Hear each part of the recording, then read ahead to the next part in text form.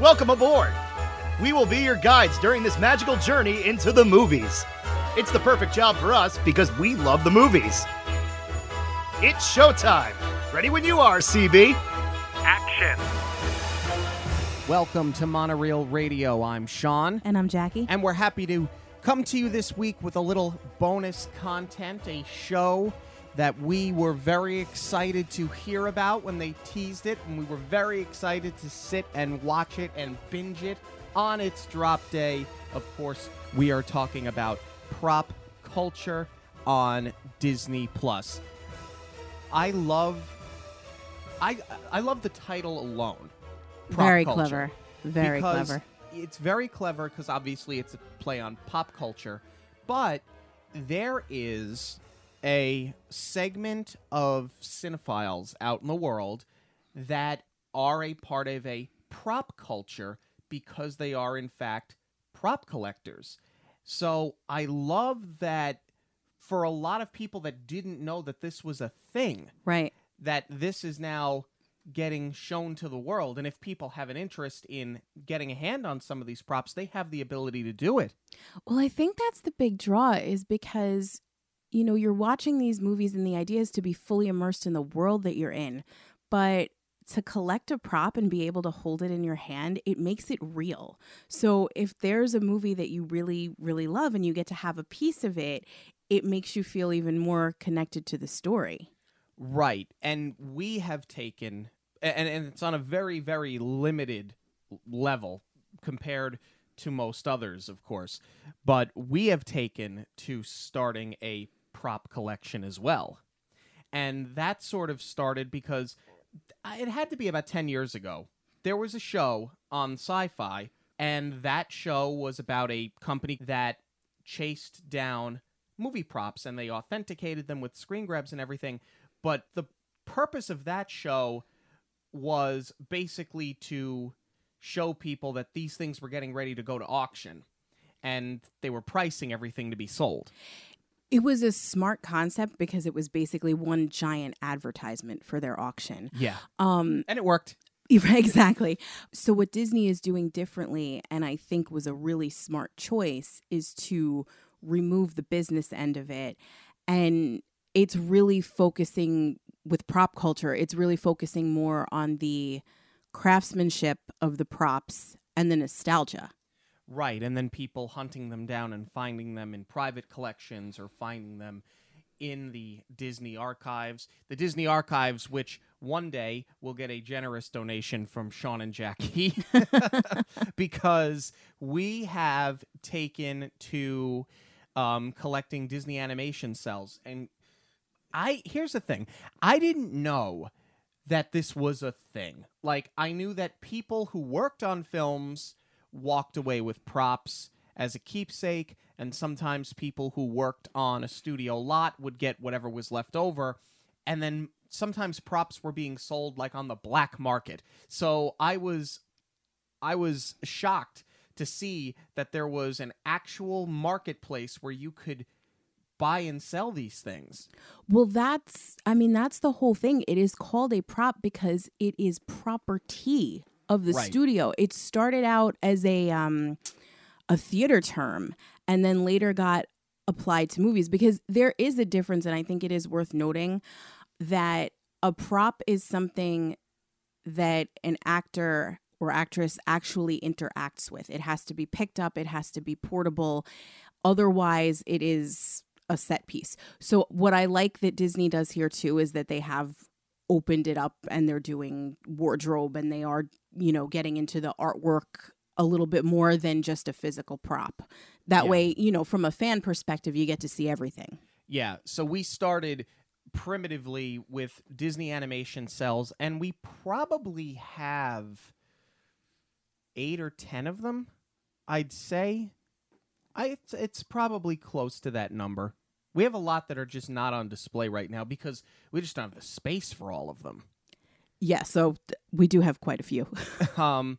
But it went from there to I was able to, you know, it's like any other hobby. Like you start and you get into it and then you want to do something bigger. So then you had talked a couple of weeks ago when we had discussed the Pirates of the Caribbean franchise that for your 30th birthday, I had gotten you a prop from Pirates 2/3. It was like a little chest that they had used, and I went and I hunted that down, and then from there we got a piece of the Aztec gold. So, but even like, we just love cinema so much. Like, not that it's a screen use prop, but like, I've built a proton pack from nothing because I love Ghostbusters so much. It's my favorite movie. I always wanted a proton pack, so I built one. Like, so to see that you could actually go out and find these things and that they're accessible was so exciting to me. And I feel like there are people who love Disney that are stumbling upon this show, and it's going to open up doors to a world that they never knew existed. You could walk away with a piece from your favorite film. That's the hope, I would think. Yeah. And I mean, you look at somebody like Dan Lanigan, the host of the show, who is going to join us later on in the podcast, so stick around for that. You know, before he was the host of this show, he started off as a fan, and he was collecting props from his favorite movies. And like anything else, it's like a baseball card collection. You get something, and then you want the next one. You want the next one, and it builds and it builds and it builds. So the fact that, as you pointed out, Disney has done this so much differently, because there are American Pickers, and there's Antique Roadshow. There's Pawn Stars, where all of these shows are based on people bringing in artifacts or goods, and they're hoping that somewhere in their house they have that baseball signed by Babe Ruth, and it's worth $1 million. The golden ticket. And that's exactly right. And that's not really what's happening here with Disney. This is more about, really, if you think about it, especially because Lanigan does host it, it's sort of a by the fans, for the fans sort of show. And I think that it really does have a certain charm behind it that I think people are really going to attach themselves to. No, and that's a testament to what Dan did for the show as well, because he had his collection. He wanted to do a show like this, and that was also part of his input to not focus on the business end of it. So we're super excited to have him join us, and we can't wait to talk Movie Nerd with him. But first, we are going to talk through the show episode by episode, because similar to how we did The Mandalorian, for those who listened to that episode a while back. Except the difference is now we're just going to like fangirl and boy over all of these props. Yes. Starting with the first episode of the series, where they chase down props from Mary Poppins. I love Dan's story in the beginning of this episode that he had seen. I think he said it was a 22-minute clip of the movie that was a drugstore reel that his father had brought home with him, and they put on the projector at home, because at the time there was no home video release. So this was sort of the way of people getting clips of movies and getting teases from movies that they could watch on their own. This was such a smart place to start, because it certainly gives Dan credibility. He's been a Disney fan for a really long time. It gives us a personal story of how he got into this. And it's the perfect parallel, because Mary Poppins in particular is why the archives was started. Right. And they tell you that story in this episode, that the archive started because things just used to be thrown away. The studios didn't really know what they had, because they weren't collectibles at the time. They were things that, if they couldn't get reused, they just got junked. I mean, they did it even as recently as Pirates of the Caribbean. They didn't know they were doing the sequels. They got rid of almost everything. Right. And there was a janitor that found the snow globe from the Feed the Birds scene in a trash can. And he didn't think anything of it. He was like, oh, this looks kind of cool. And he put it on a shelf, and the rest is history.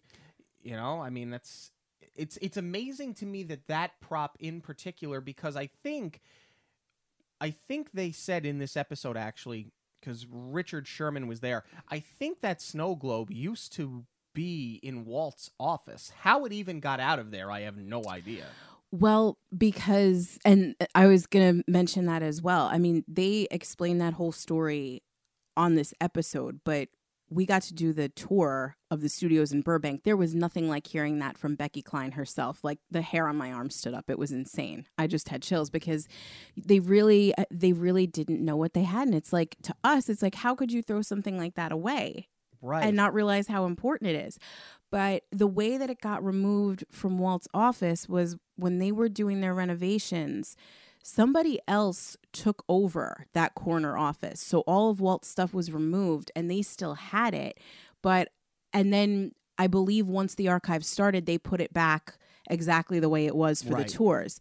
But I'm guessing somewhere things got lost in the shuffle. Yeah. But that's how the whole thing got started there.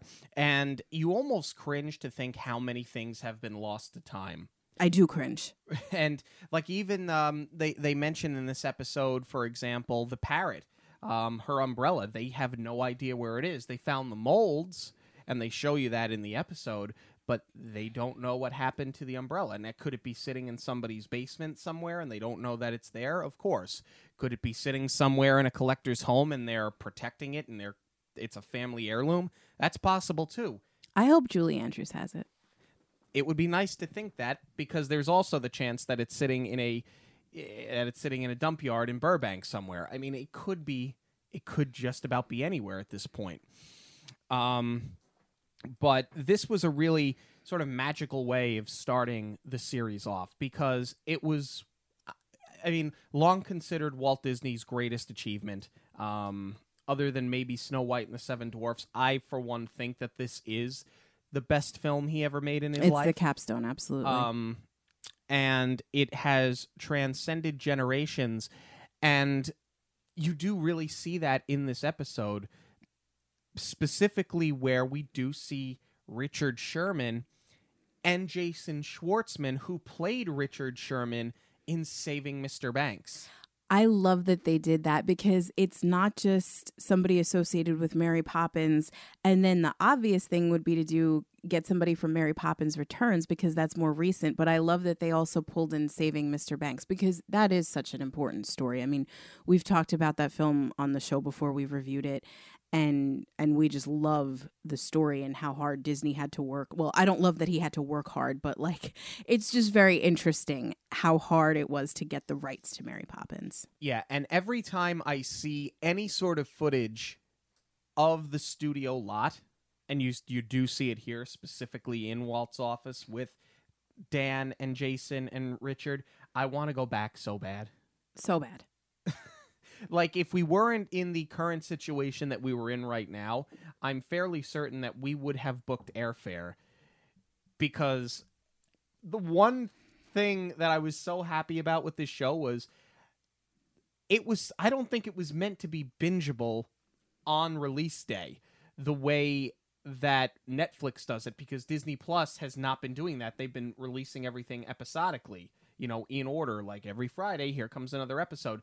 Because we were able to binge, you get so much Disney lot in this show that I was sitting there looking at airfare wondering, when can we book and when can we go back? No, it's true. That was a nice surprise, because I was up first thing in the morning. I was like, Prop Culture releases today. Let's go watch it. And I thought we were going to get one episode, and then it's the whole thing. And we were like, all right, well, quarantine works in our favor for today. Yeah, we had no plans anyway. So great moment between the three of them. And then you hear the story of Mary's pocketbook, the carpet bag. And it's a story that some of us had heard before. And for those who hadn't heard the story, it really is amazing that as a part of a contest, people could enter to win prizes. It was a cross promotion with the film. And one of the prizes was you could win that bag filled with $10,000 cash. The person got the bag and said, I don't want the bag, I just want the money. And they gave the bag back, and it ended up sitting in an attic. Which is funny, because that bag is probably valued to way more than 10 grand today. All we know is that it went up to auction and it sold.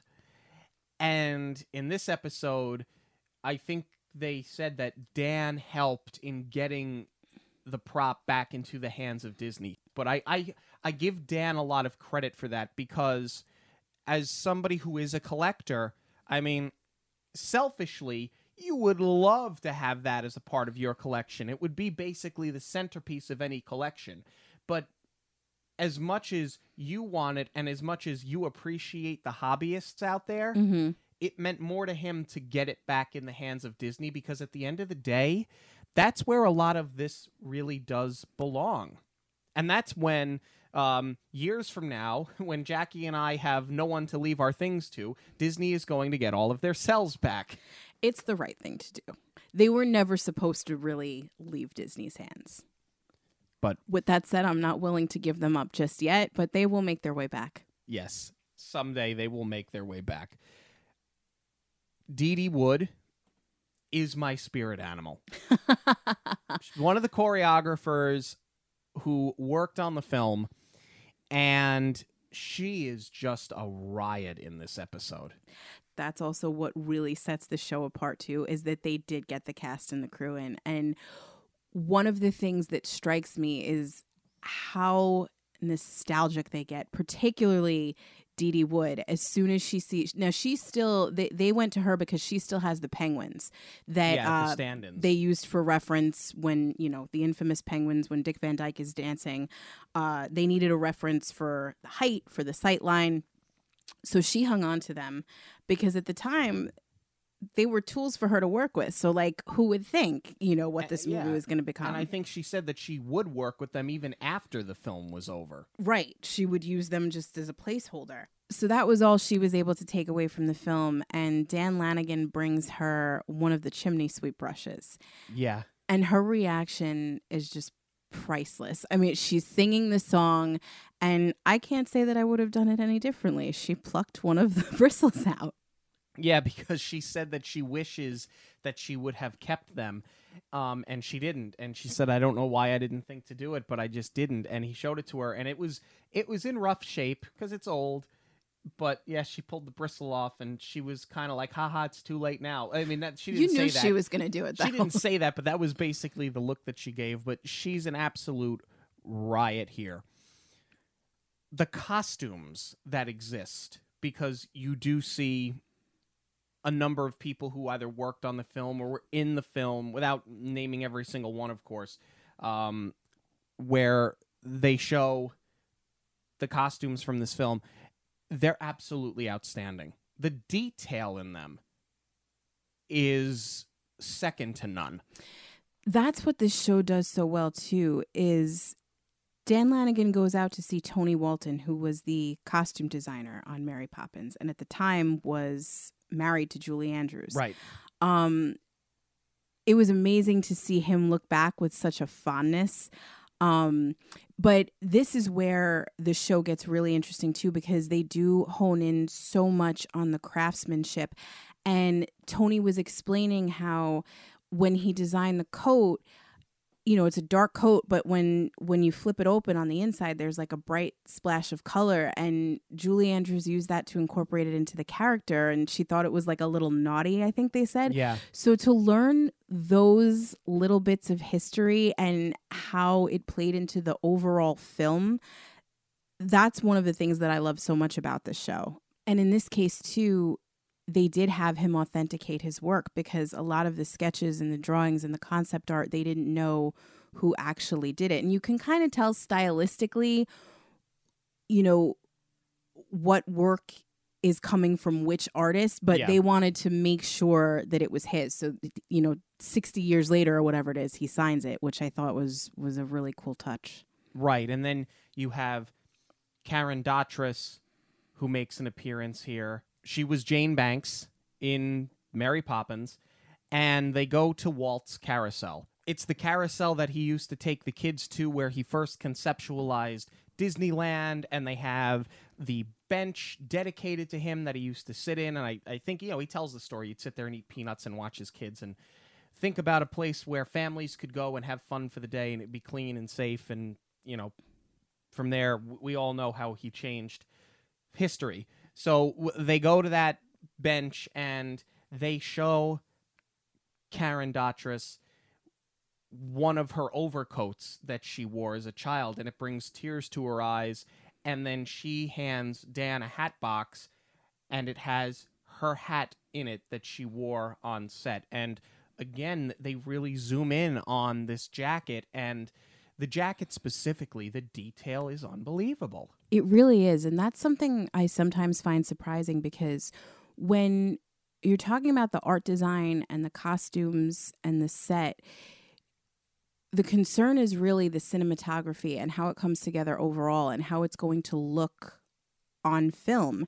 And, they do a million camera tests before they actually start shooting, and they'll get the costume design, they'll put the actor in it, and they'll photograph it to see how it's going to show.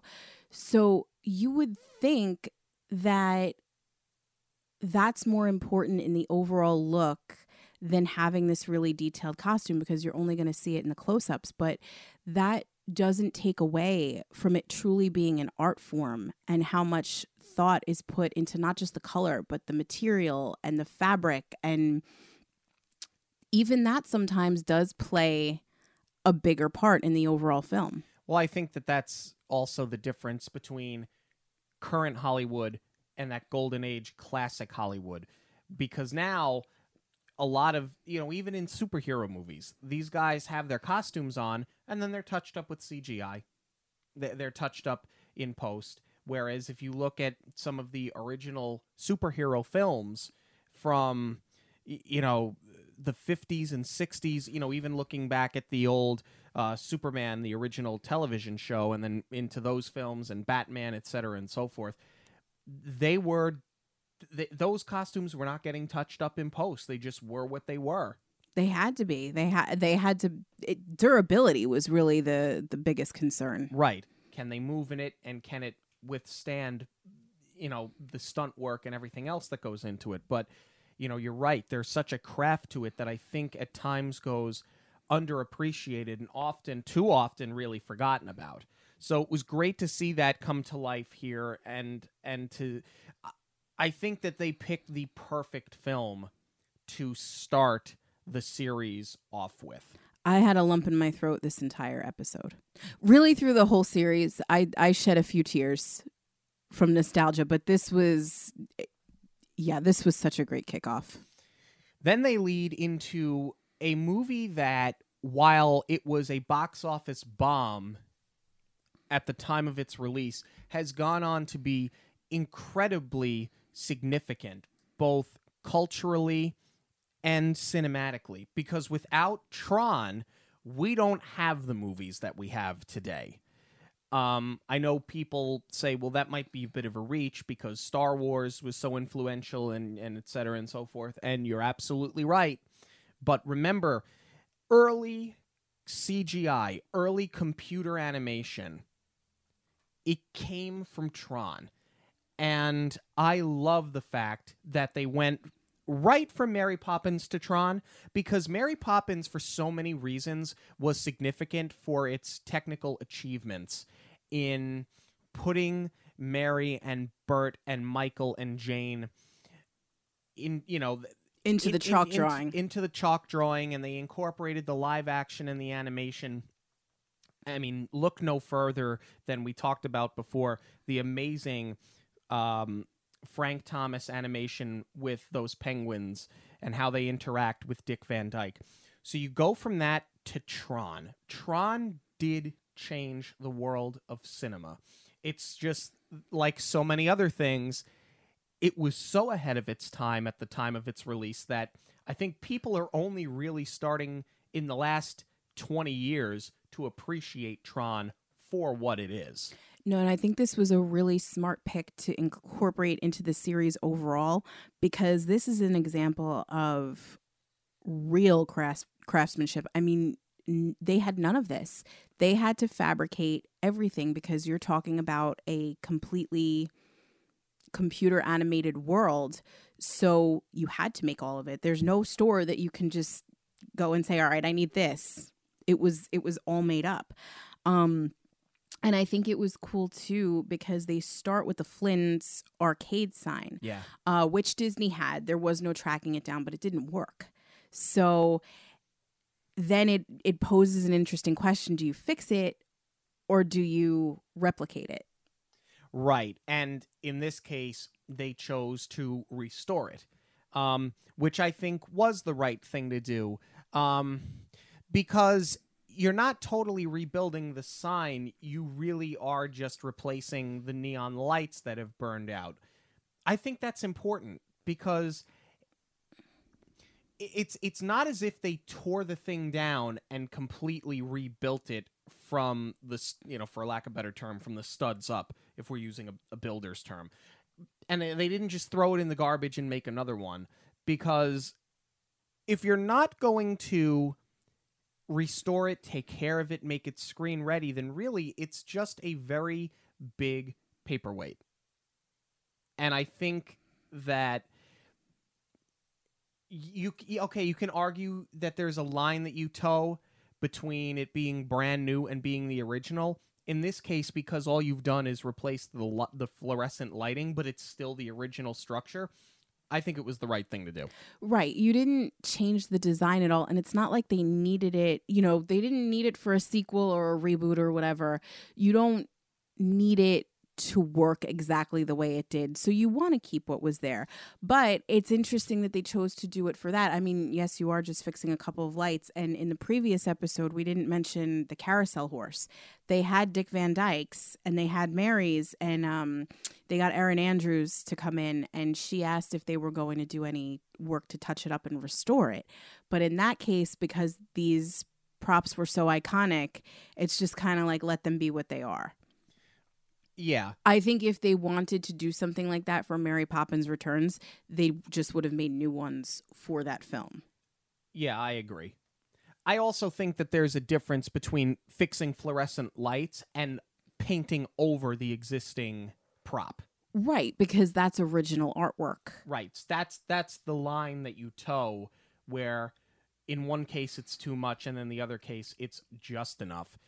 But yeah, the costumes, that's really, the costumes specifically are, I think, the focal point of this episode, because they seem so primitive, because they're really just, jumpsuit. It's not even really it's just like a white outfit that they made by hand with tape. Electrical tape, masking tape. The helmets are hockey helmets with tape.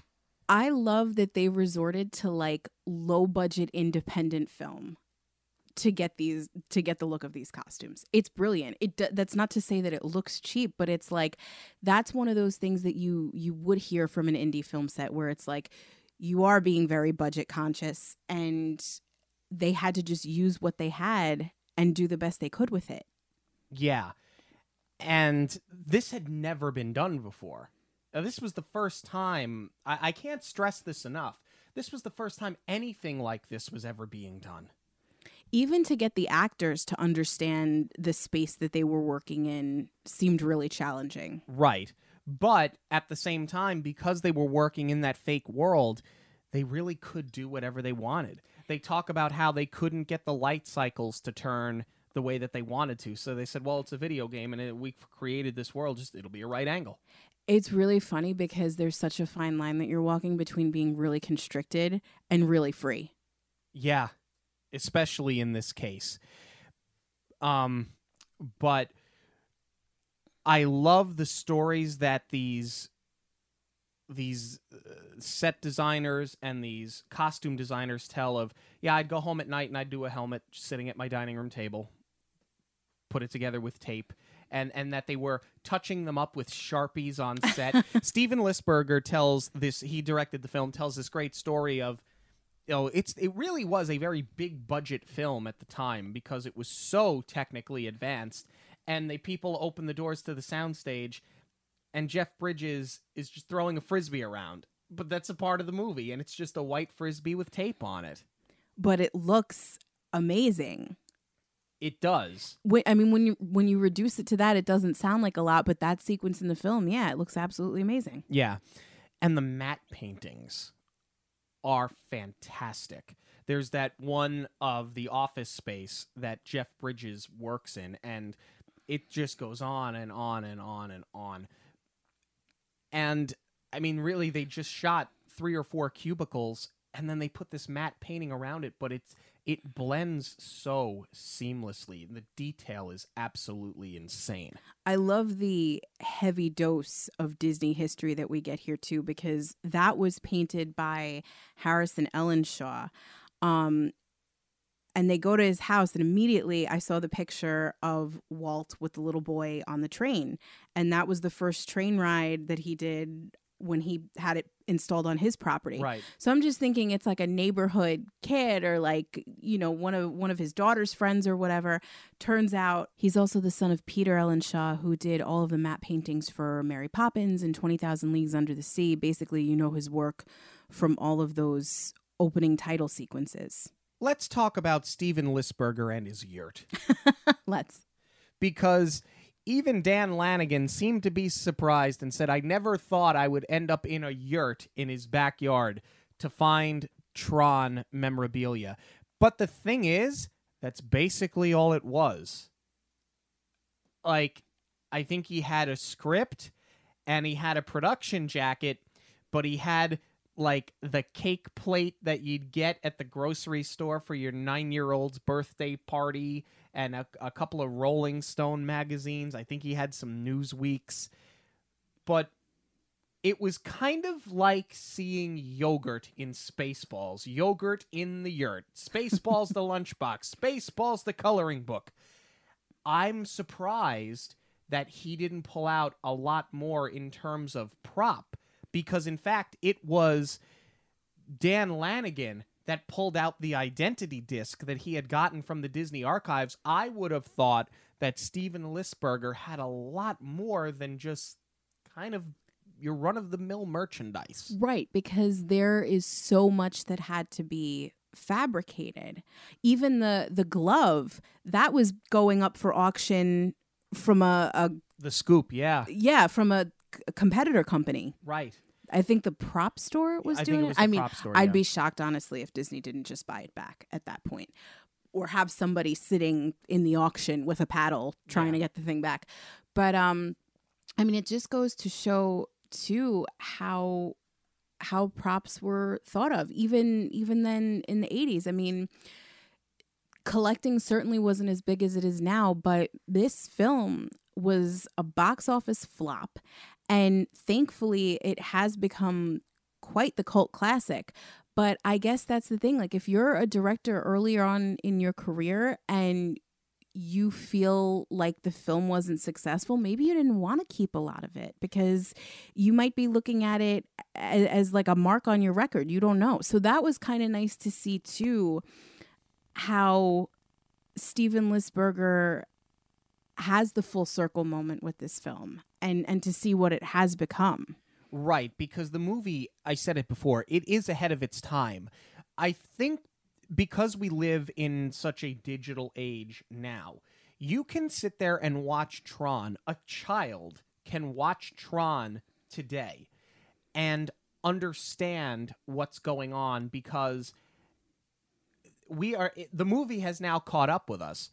In the early 80s, when the digital age wasn't really a thing yet, I mean, you hardly had the home computer other than people building their own as a hobby. I don't think anybody could really follow what this movie was about. I mean, yes, you had people that were inclined technologically that could follow it, but those were few and far between. Right, and it's not like Star Wars. Right. Where, okay, you have the lightsabers and they look very advanced, and you know the sets are very advanced, but it's not hard to follow at all.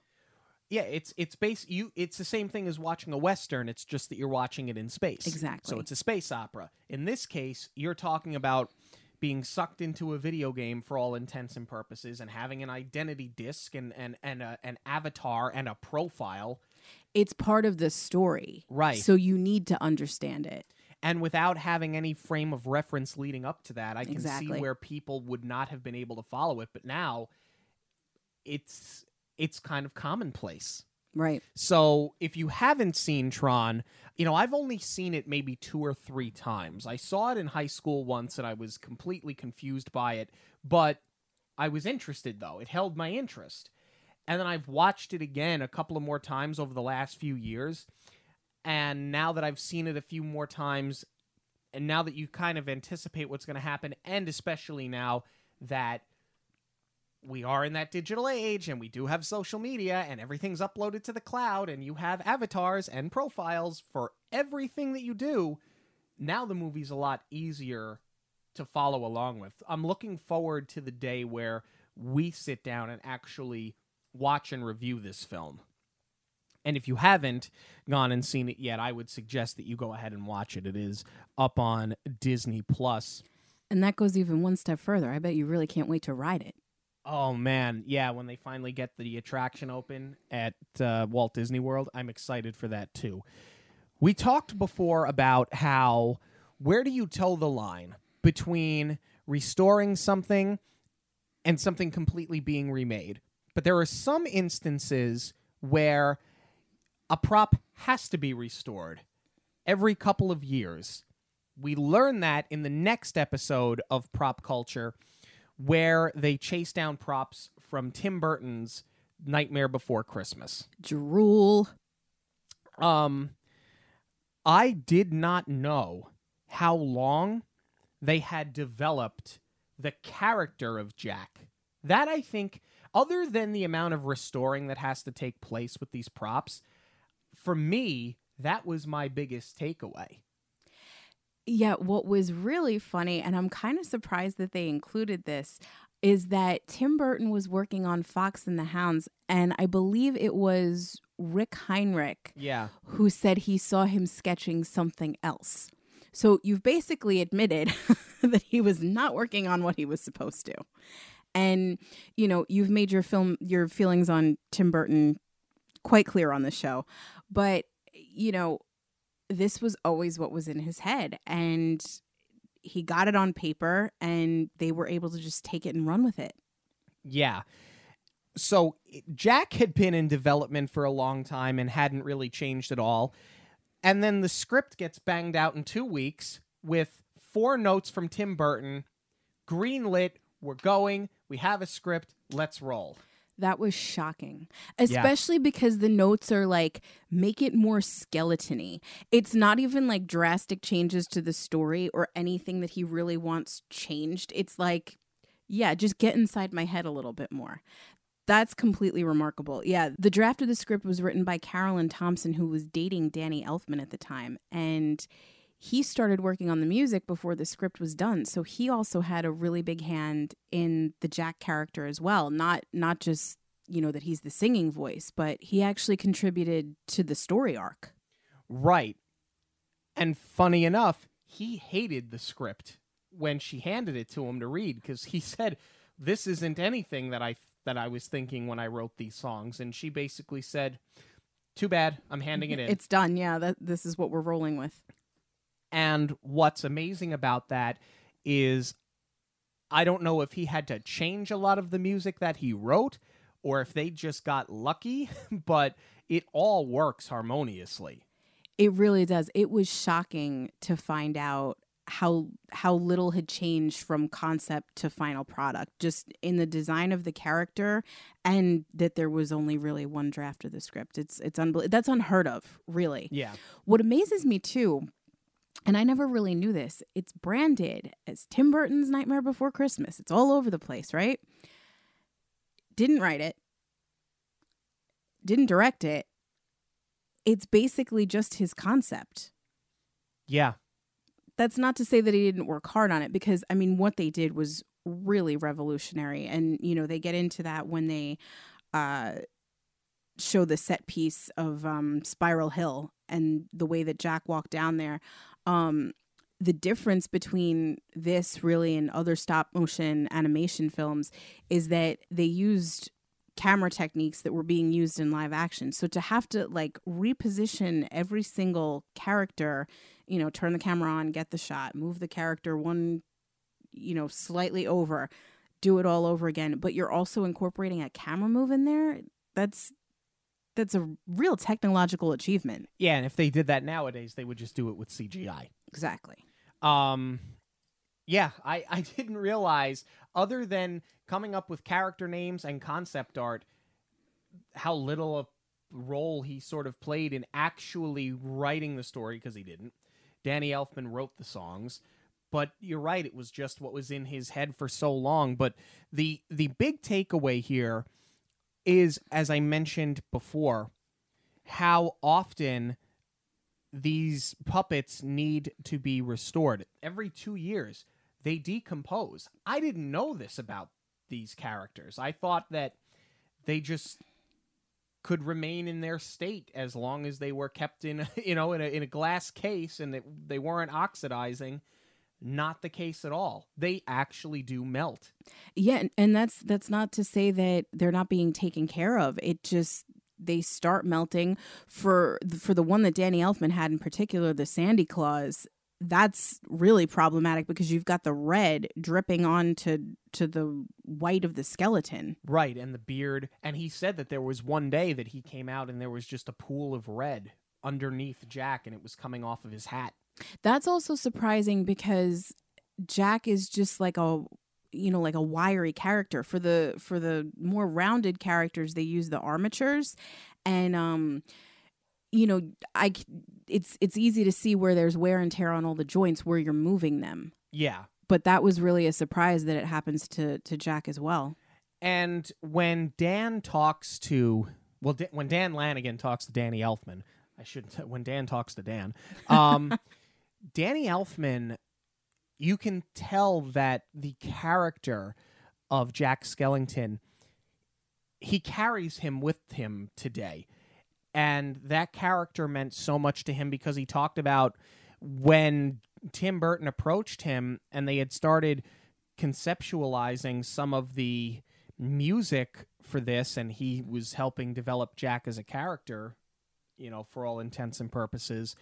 He was trying to leave Oingo Boingo, and he said, I had achieved great success, but it wasn't making me happy, and I felt lost, and I was confused, and now I've got to tell these people that work with me that I'm going to leave the band, and there's a lot of pressure on that.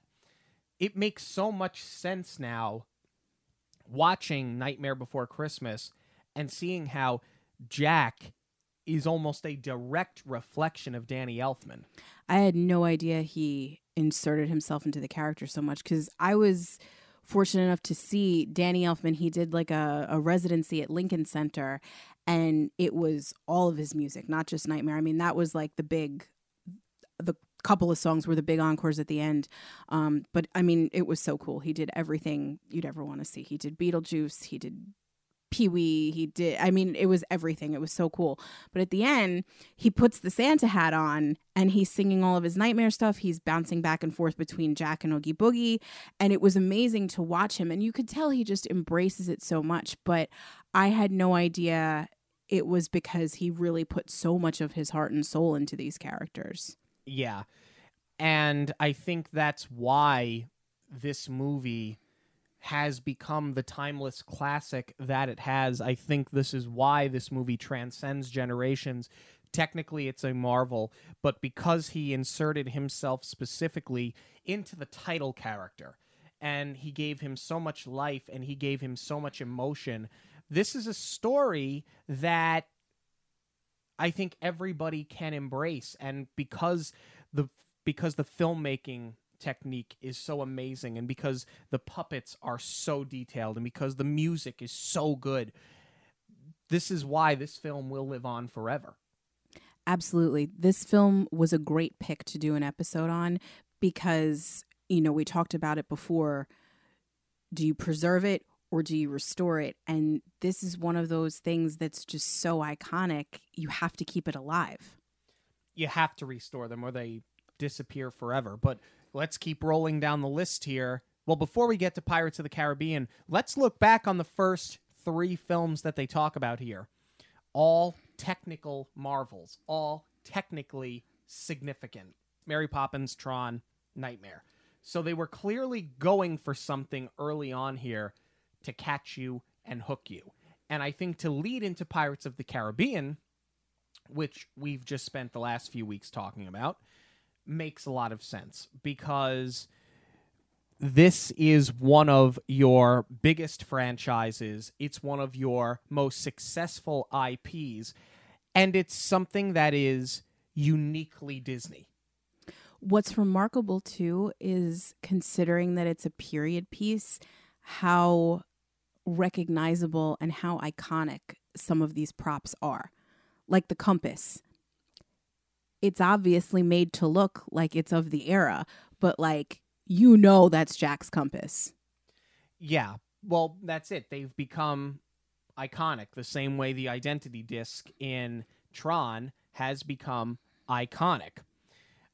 I love that a lot of those sets in St. Vincent still exist or did for quite some time. And when Dan he comes in on this boat and you see, I think they call it Old Man's Trousers, is that rock formation, but that's where they had the Pirates Ye Be Warned on the nooses. I always thought that was something that Disney had just like fabricated with foam. Sure. Yeah, no, I thought that was something that they made. Can we just also talk about what a tough job Dan Lanigan has, that he gets to handle all of these props and then he gets to go to the Caribbean on a boat? Yeah, travel the world. Poor guy. Poor you. We're going to have to ask him about that when he comes on in a little while. I think my favorite story here, or my favorite little anecdote, is that there is a bar owner or restaurant owner that has the mast. It's the mast that Jack Sparrow makes his incredible entrance on. And she has it in her place of business set in concrete because there was a rumor that someone was going to come and steal it.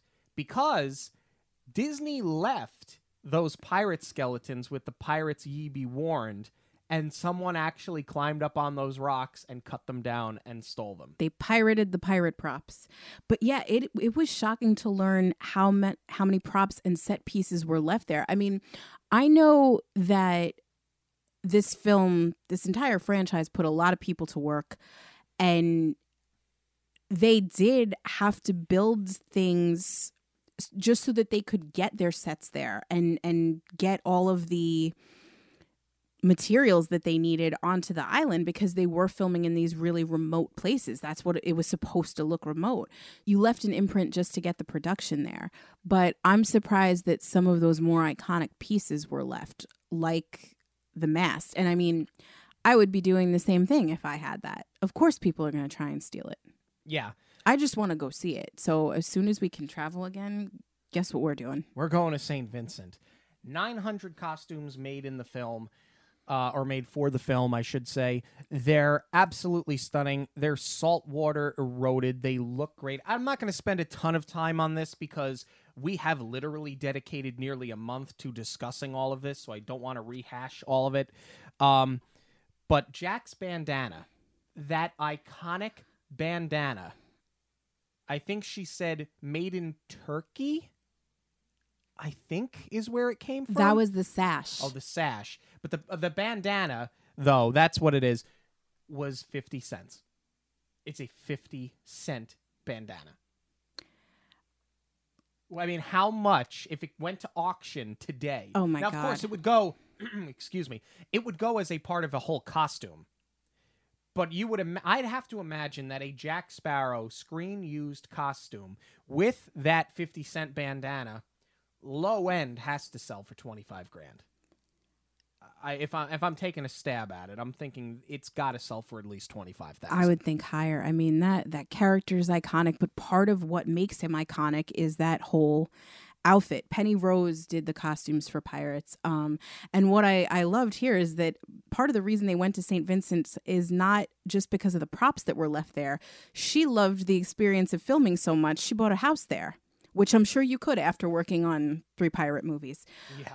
But yeah, I loved hearing, too, how much Johnny contributed to the wardrobe. Well, he loves the character so much, and he's fully immersed himself in that character. And yes, he had a lot to say with the look, but it just makes so much sense for Johnny Depp because if he's that invested in the character, I don't think he looks at himself in the mirror in that outfit and says, oh, that's me as Jack Sparrow. I think he just looks at it as, that's me. And he wanted Jack Sparrow to look a certain way. I mean, we said it a few weeks ago when we talked about it. The franchise is the franchise because of Jack Sparrow. Absolutely. They had Tony Swatton, who was the designer of the swords for the films. And he has made swords for films for a long time. He's held in high regard as one of the best. He has so much they rented his stuff just to do the blacksmith scene. Well, I think he said he had like 200 hammers. He said, there's never enough. I just keep collecting hammers. And yeah, he just lent them out. He was like, well, what else am I doing with them? You want to use them for a set? Go use them for a set. But he is less than a mile from the Disney studio in Burbank. Couldn't get any more convenient, but his work is amazing.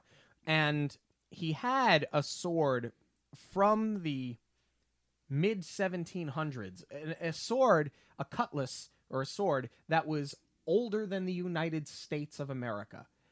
But it hasn't fallen apart. It's still in good shape because A, it's been taken care of, but B, the craftsmanship is unbelievable. And that's sort of the craftsmanship that he puts into his props, because it doesn't matter that it's going to be used in a movie. It has to look real, and it has to withstand, production every day. And then he pulls out the Jack Sparrow sword, and you look at them side by side, and it's amazing how much influence he pulled from that historical artifact. He even, just down to the last detail, he even used that animal horn to incorporate into the handle. It's like, you would think that that's something the props department is going to fabricate just to look correct, but they actually made it. I think this was probably the most informative episode as far as the craftsmanship goes. And I think that's also by nature of it being a period piece.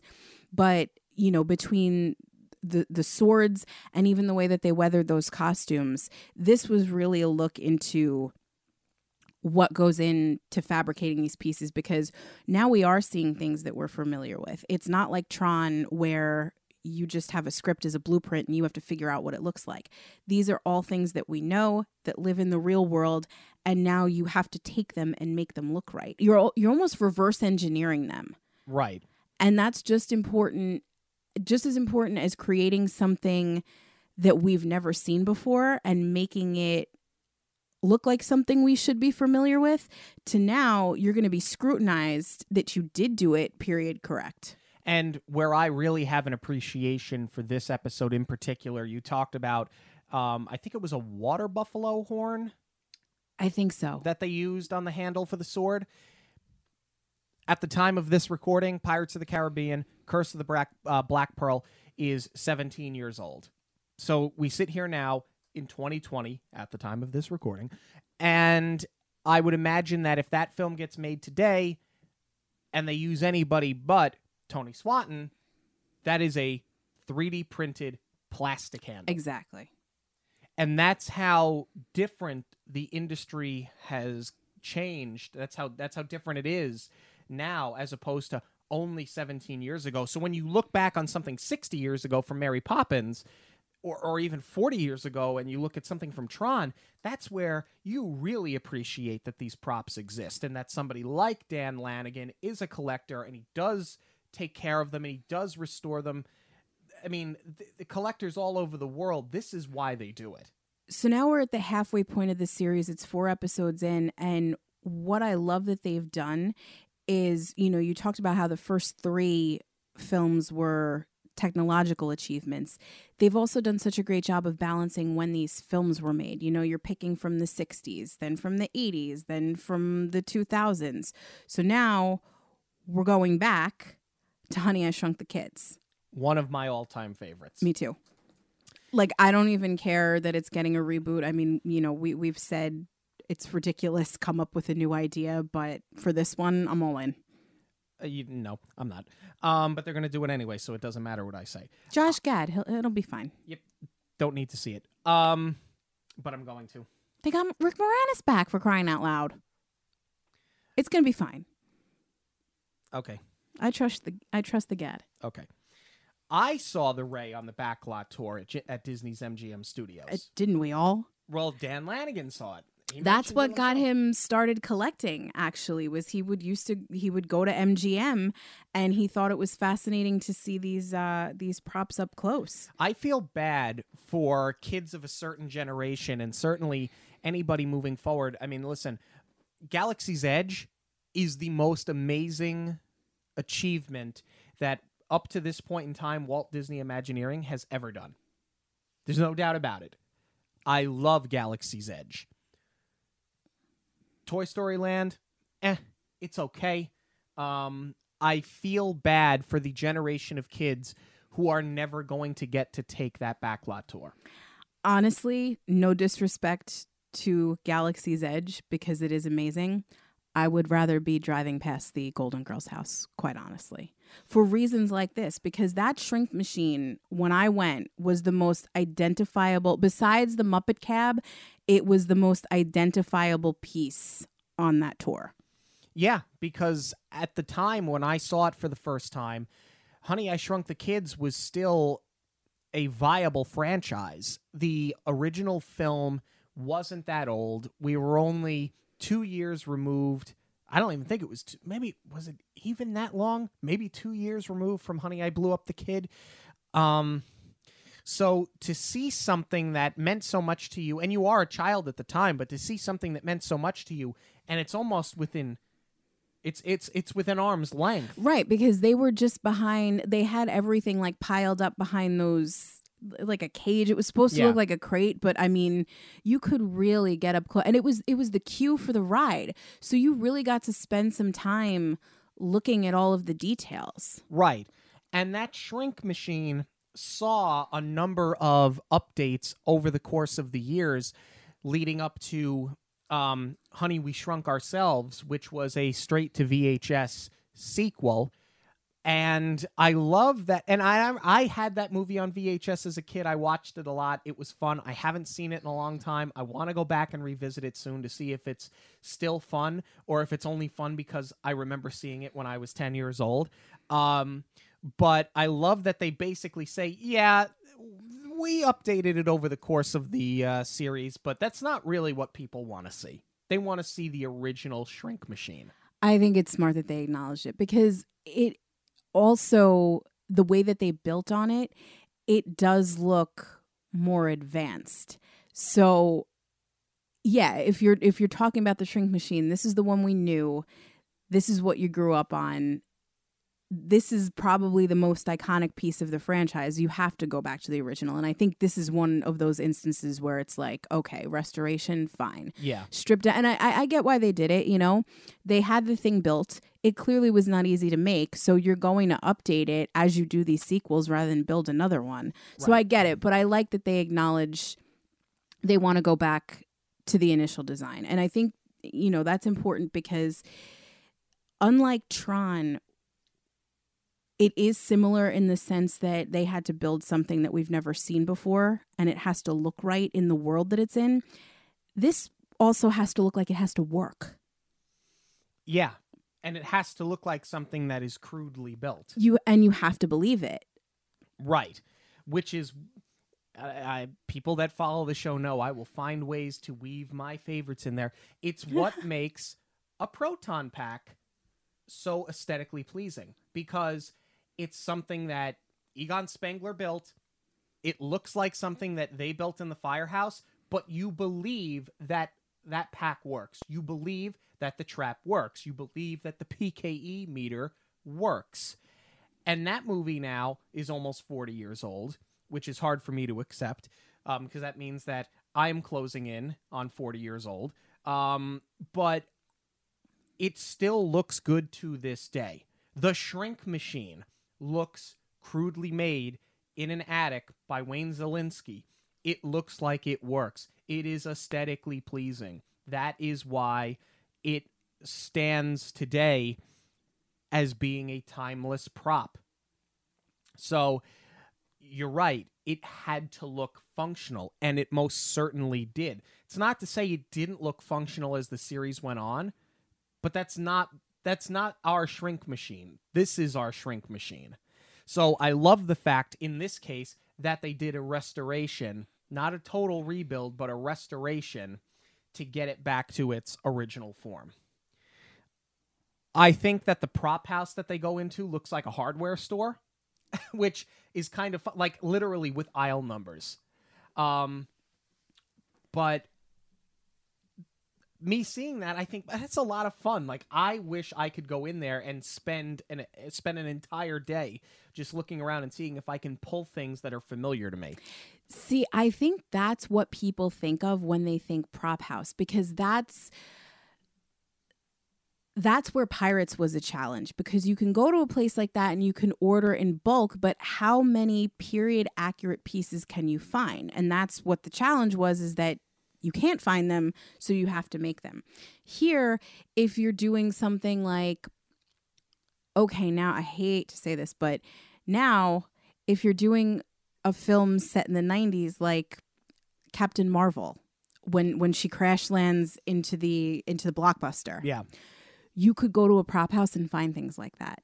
Even though they are dated items, we're not so far removed where you could buy in bulk in that regard. Sure. But I love that they have the baseball.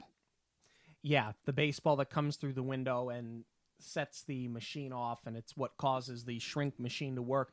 I love the story that they took a wood burning kit and they burned the baseball so that you had the burn mark from the laser. And what I love even more so is that the cast signed the baseball. Yeah, that was pretty cool. Great keepsake. And speaking of the cast, I love that we got the reunion. With the kids. And what is sort of a bittersweet moment, because it's great to see them back, but you see the remains of Auntie, which is really just like a skeletal head. That's basically all that's left of that animatronic. Right. And as if it doesn't crush your soul enough, when you lose Auntie in the film, now you're seeing the skeletal remains, and you don't even have Auntie in the parks anymore. I mean, that's what I loved about the Honey, I Shrunk the Kids playground. That was my favorite part. I mean, the big cookie, sure. We all wanted to go and pretend we were eating it. But the other thing, what did you want to do? You wanted to climb up on Auntie. We, as recently as our first trip to Disney together, I made you get up on that thing and take a picture. Yeah, because we knew that its time was coming to an end. You didn't know exactly when, but eventually the Honey, I Shrunk the Kids playground was taken away to make room for new attractions and new things at Disney's MGM Studios, because as we've said on this show 100 times and will forever say, will always be the MGM Studios. I don't know what Hollywood Studios is, but yeah, you just wish that there was more of that animatronic left, but at least they have that, and I would assume now that that is going to somehow enter the hands of Disney so that they can preserve it and they can keep it and they can make sure that it does not deteriorate or break apart any further. You would hope so, because the cast was not only nostalgic, but you could tell they were kind of upset that it wasn't in its original form. That was a cool segment. I'm glad we got that little cast reunion with the kids, and I thought that was all we were going to get. Oh boy. I was not at all prepared for Rick Moranis, because he doesn't do stuff like this anymore.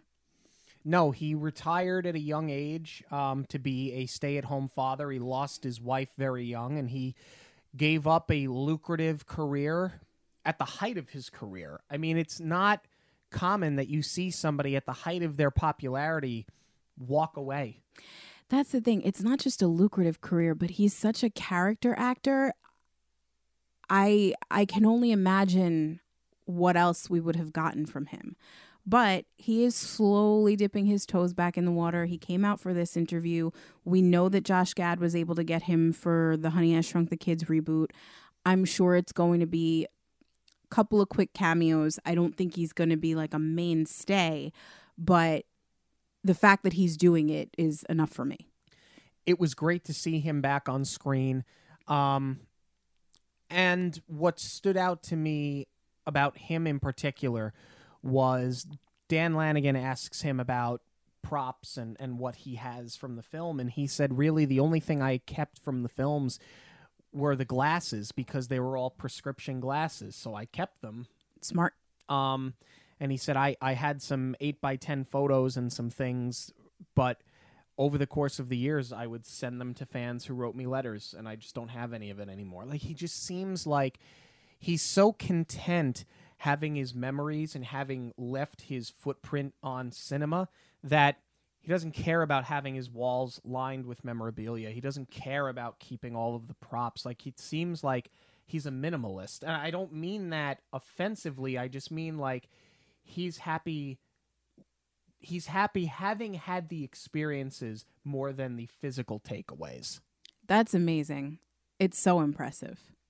Because for me, I just want a piece of my favorite movie. Yeah. I didn't even work on it. I just want some of it. I hope that we do see more of him now.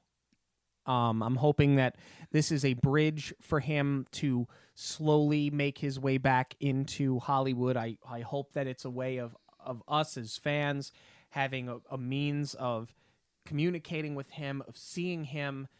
He's aged great. I mean, if you look at him, he doesn't look like he aged hardly at all. Other than the fact that he has the beard now.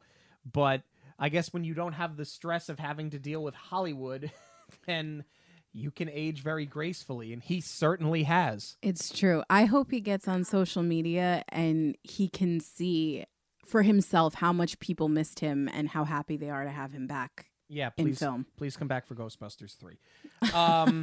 The next episode of the series is the Chronic What-Culls of Narnia.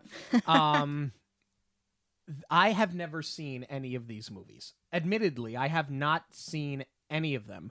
So I went into this episode having the least amount of interest, but coming away maybe the most interested of any of the episodes that we saw here, because Roger Rabbit is one of my all-time favorite films. I love Pirates of the Caribbean. I love Honey, I Shrunk the Kids.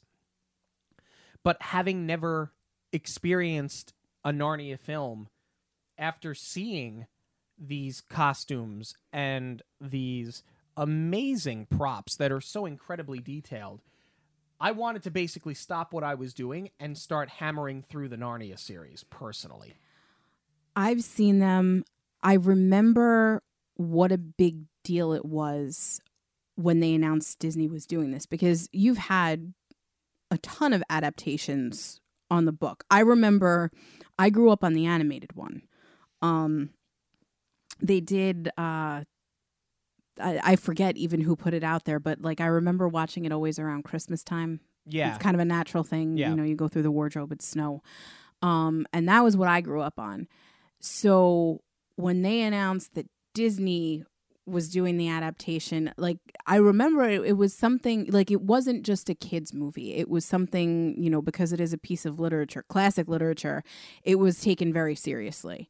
And I think, you know, they did an amazing job handling the material. Yeah. I love basically, excuse me, everything that they show us here. I love the detail in literally everything. The detail of the costumes, the detail in the hero weapons. I mean, even down to the heads of the Minotaurs and the Centaurs, right? And Aslan the lion. Right? Like they're so lifelike, and the animatronics inside with the puppeteers, like they look so convincing. It's amazing how much work goes into some of these props, because now we've really traveled through a history of cinema here, going all the way back to Mary Poppins in the 60s, up to Nightmare. I mean, and now we're here with Narnia, and to see the work that people put in. I mean, these are made by hand. People are building these things and stitching them by hand. Punching hairs individually. The quality of the work is absolutely unbelievable. No, and that's one of the things that this series showcases beautifully is that they really are focusing on what an art form this is. And I feel like that's the side of it that a lot of people don't know. I loved Kieran Shah. I thought he was amazing when they brought him out and they showed him that sled. And he was like, "Can I get on?" And Dan says no. And he's like, "Why?" Which is something that was sort of a common theme with some of these very fragile props where an actor or, a choreographer, somebody that worked on the film wants to touch it and they're told, no, you can't touch it, or wait, you have to put the gloves on. Well, I have to imagine that's very hard. I mean, gloves I can understand because you don't want to, get any fingerprint, or if there's anything on your hands, you don't want to transpose it onto the object. But it's like, especially for somebody like Dee Dee Wood, who worked with this stuff every single day, it's like, why can't I touch it? That was mine at one point. Yeah. And it was something that I physically interacted with for hours a day. And that's the thing. And Dan Lanigan says it in this episode. It goes from being work to something that is now a museum artifact. Yeah. I mean, the same way you can't go up and touch the Mona Lisa, now you can't go touch the sled, and it doesn't matter what your history was with it. But Kieran Shah looked like he was so happy to be back in that world. And then seeing the child actors, seeing that three of them back together and they're interacting with their props, and like they never got to hold the hero sword. It was something that they weren't allowed to, even though he uses it in the film, he otherwise was never allowed to touch it. And a couple of them had never touched some of these props ever. So it was the first time that they got to interact with it. But it seems like they had a bond, and similar to Shah, it seems like they just have a love for this film and a love for this world that they were a part of, and they appreciate it so much. They certainly have an appreciation for what they did, other than, more than just, I was a child actor and I got to be part of this really big film. I think they understand the weight of it and its place in history. What struck me about this scene too is that, we talked about how they showed Karen Datras her coat, her Jane coat, and it was very, very detailed. But these pieces, see, this is where it's different doing something, even though Narnia is sort of a period piece, the clothes that they put together, they're things that you can find. I believe these were all made up for the purpose of the film, but it looks more recent. It's not a pirate film. It's not things that you have to completely fabricate. But what they did was to, stress the outfits a little bit. And that was all something, it's not like they found a torn sweater and they just mended it for the purpose of the film. They made the sweater and then they roughed it up. Well, right. It's like in Pirates of the Caribbean when they made those beautiful outfits and then threw them in the cement truck with bricks to give them a tattered look. Exactly. Sometimes you just have to do what you have to do. And I think my favorite takeaway is that Rob DiNicola, who is like a super fan of Narnia, he's featured in the episode. He had to give one of his costumes to Dan to bring to the cast reunion. So that they had all four kids. They had all of them. And as a thank you, they were going to give him the costumes that he was missing so that he could finish his collection and they could all be together. If that's your favorite movie, I mean, why not? No, and he's taking such good care of everything. It's really an impressive collection. I mean, he has Mr. and Mrs. Beaver. He's got Mr. Tumnus's packages. I mean, he has got everything basically from the second they step foot through that wardrobe. He's missing the wardrobe. That's really it. He's got almost everything else, and he really does have it in pristine condition. So as long as he's going to take care of it, why not let him have it? And, hopefully it does make it back to the archives one day. I'm sure that it will. Who Framed Roger Rabbit, one of my all-time favorite films, is the next film that they cover here on Prop Culture. And this is sort of interesting in that you wonder how many props are left from this film, because similar to Tron, and I didn't mention this when we talked about Tron, and maybe this is why Steven Lisberger didn't have a ton of props in his yurt, which was more of a party city than anything else. He had a cake plate. I'm just saying. I love saying it too. Steven Lisberger's yurt.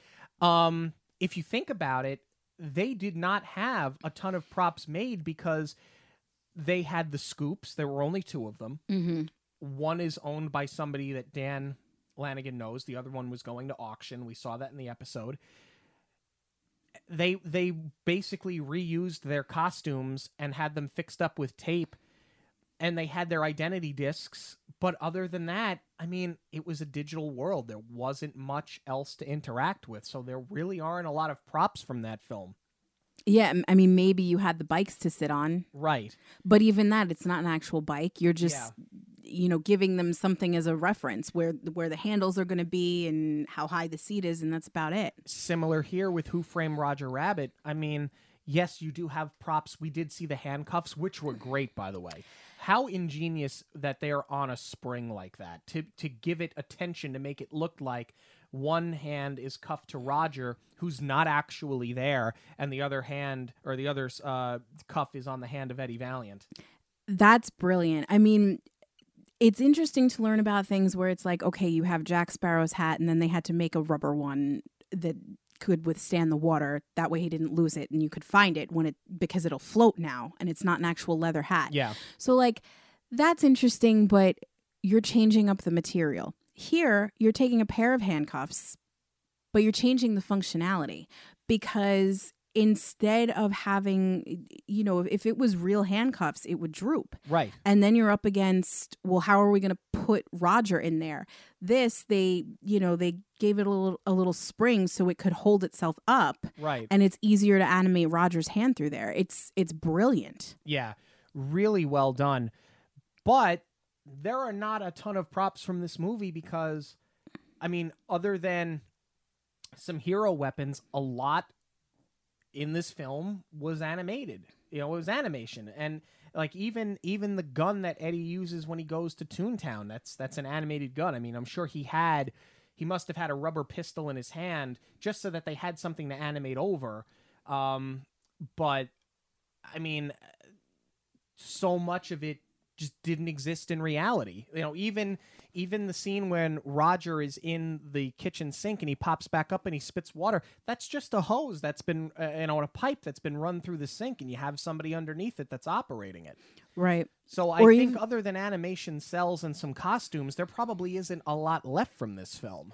I feel like, like the bigger takeaways from this film are probably going to be the animation cells. But even when you think of like a bigger set piece, like the warehouse at the end, right? Those are set pieces. Right. It's all of the boxes and the oversized stuff just to fill the room. And those could be recycled and repurposed. Some of them ended up at the MGM studios. Exactly. But you could use them in other films without being able to pick out, oh, that was in Roger Rabbit. Right, because they probably just put an adhesive on that says Acme whatever, and they'll peel it off and just reuse a box or reuse a crate for a later production. The bar scene, same thing. All of that can be recycled and repurposed. I want to talk about one prop in particular in a minute here, but I would be remiss if I didn't gloss over the cameos here and the interviews that you have with both Kathleen Turner and Christopher Lloyd. Kathleen Turner is hilarious. She in really this episode. is. Yeah. She has an amazing sense of humor, and similar to how Danny Elfman really played a big hand in developing Jack Skellington as a character, she seemed to have a lot of input in the design of Jessica Rabbit, because Jessica had a number of different ways that she was drawn. There was a lot of concept art for her, and some of it actually ended up in the film sort of by accident, because they had printed it on the newspaper that Eddie Valiant sets his the patty cake picture. Yeah, the patty cake picture, and he sets the glass down and he notices the will. I never know, in all of the years I've been watching this, because you're focused on Eddie putting the glass down on the will, I never look at Jessica on that newspaper. That's not the Jessica that ends up in the film. It's one of the concept designs that they later changed. Right. And you can kind of get away with it, though, because if it's supposed to, I mean, it's supposed to look like a picture, but it's like, you know, when they do this sketch of like a wanted poster or something, you could kind of pass it off as, oh, it was an artist rendering. What strikes me the most is that Jessica Rabbit, they modeled off of Lauren Bacall, who was very popular actress of her time. Yeah, big film noir actress. Exactly. And some of the initial concept art, to me, looks like Elsa. Come to find out, the animators who worked on Jessica Rabbit later went on to do Frozen. So I'm wondering how much of it is just by chance and coincidence, or if they really sort of turned this initial sketch into what we know as Elsa. Yeah. There's that common term that good ideas never die. They always resurface later. It's possible that some concept art had stuck with them and later resurfaced in a later project. Perhaps that was sort of how they came up with some of the design of Elsa, because let's be real about something. Other than maybe some bone structure in a face in a concept drawing, there is nothing about Elsa, nothing, that looks like Jessica Rabbit. Not true. The leg. When she transforms her dress. Yeah, okay, I'll give you that. She's got that high slit. She's got the sexy slit. All right. So that's the thing where it's like, I can understand, like, look at Burton's entire body of work. He doesn't have a style. I don't know if you've heard that. And I've never heard you say it either. Some people might call that derivative, but that just might be what's in his head, and it's his style, and it's how he puts it out there. It might have just stuck with the animators, and maybe they always wanted to use this design and couldn't, and maybe that's where, you know, they drew influence from it. But I kind of feel like it goes from coincidence to maybe being an influence when you see that leg, especially because that was something that Kathleen Turner contributed, because that's kind of what she was known for. Right. That and her husky voice. So they gave Jessica the legs, and then it was her idea to give her the boobs. But that's funny because Jessica, we can really make it funny. Yeah. And, you know, the design of Jessica Rabbit is so iconic. Like, that's a huge contribution. Right. Pun most definitely intended. And then Christopher Lloyd. It's always great to see Christopher Lloyd, but he's got great sense of humor.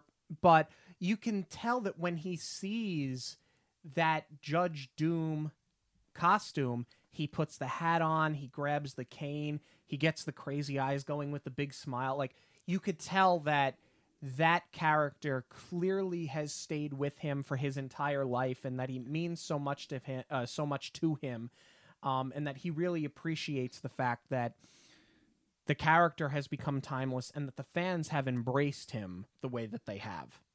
He totally becomes the character all over again. I also don't want to gloss over the fact that they got him to do a shave and a haircut. Yes. That's as brilliant as taking Karen Datras to the carousel. Like, it's another really great touch that this show has, not to just show and tell the props, but to put them in a place that means something.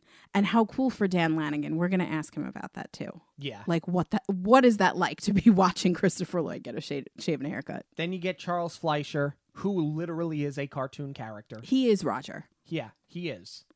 And they have him show that he still has the ears that he would wear on set and the bow tie. He doesn't have the red suspenders anymore, or so he says. I don't know what he says that's true and what he said that's fabricated, but great to see him. But the best part of this episode is Benny the Cab. It's shocking. It's just bare bone. It's like a little go-kart. It was basically a 1986 Honda little go-kart that the stunt driver, who also, and his name escapes me, forgive me, but he was also a stunt double, I think they said for 12 years or for 12 for films, Michael J. for Fox. Michael J. Fox, right? Which makes all the sense in the world. I mean, like, size and stature. Yeah.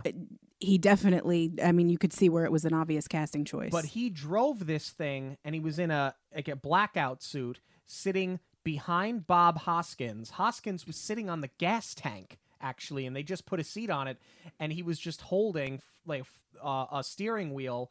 And Bob Hoskins had to trust that this guy wasn't going to flip him over, but it took a lot of practice for them because every time the stunt driver turned the wheel, Hoskins had to turn the wheel, and it had to look fluid. It had to look natural. But Benny the Cab still works, and it still runs. Can you imagine Zemeckis giving this direction? Like, okay, you're going to pretend to drive, but you're not actually going to do it. And then you're going to talk to an animated rabbit. And they didn't even give him a sight line for Roger when he's driving. Right. I mean, like, what a task. But yes, to your point too, Benny still functions. And he's got some zip to him. It's amazing that he runs as well as he does. That was my favorite part. I did love seeing the big rubber stand-in for Roger.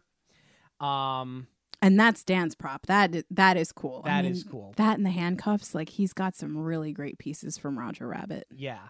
But seeing Benny the Cab was definitely my favorite part of this episode. My favorite, I mean, it was really cool to see Benny, and I can't imagine that if I had that, I wouldn't be doing anything with my time other than driving it around that ranch. I really liked when they met with the practical effects, One Take George. Yes. And they explained the rigging to pull Roger out of the blinds. Oh, when he cool. Through Marvin Acme's office. Yeah. Yeah, when they after they show him the patty cake photos. Mm-hmm. Yeah. I watch that now, and I watch this episode, and I still can't figure out exactly how they pulled it off. Even though it is broken down, it looks so amazing. Yeah, movie magic. Exactly. Which, if it were done today, would be done with what? CGI. CGI really needs to go away. I don't know if you've heard us say that on the show or not, but it really needs to just stop. The final episode of season 1 of Prop Culture. And I'm we're going to ask Dan, but I'm confident right now as I sit here saying season 1 because I think there's enough there where the fans have embraced it, and clearly Disney's got enough of a library where you're going to be able to track down more props. And you may see them eventually start incorporating some of the Fox acquisition in there as well, which would be fine. But what a great way to wrap season 1 with the Muppet movie. Who are iconic in and of themselves. I mean, and I'm glad that they included it in the show. When they first put the Muppets at the Museum of the Moving Image, I was like, we have to go see it. And it wasn't supposed to be a mainstay. It was just supposed to be like a limited exhibit. And I was like, no, we have to go. And I remember it was on the top floor, and you go up the escalator, and the first thing that you see is Kermit. And I cried. So sitting on the log. Yeah. They would have been remiss not to include the Muppets, but what they were able to get was really impressive. And how far and wide these props are scattered. Yeah, I mean, is unbelievable. You've got Fozzie Studebaker is in South Bend. In a basement. Yeah. Which is a crime, by the way. Yeah, they say, oh, it's the centerpiece of our collection. Why is it in the basement? Yeah, put it in the lobby. You've got props in L.A. I mean, props just all over the United States. But you can talk about the puppets or the Muppets as they were, but I feel like so many because they've become such an important part of history. They've been dissected for 50, 60 years. Mm-hmm. The only takeaway I have from them as a character is Gonzo. First, I love that he got a sit-down interview with Gonzo, and the sense of humor is so Muppety, it's fantastic. Yeah. But it amazes me how much Gonzo has changed over the course of the years, because you look at him in this sit-down interview versus his scenes from the Muppet movie. He's a brighter color blue.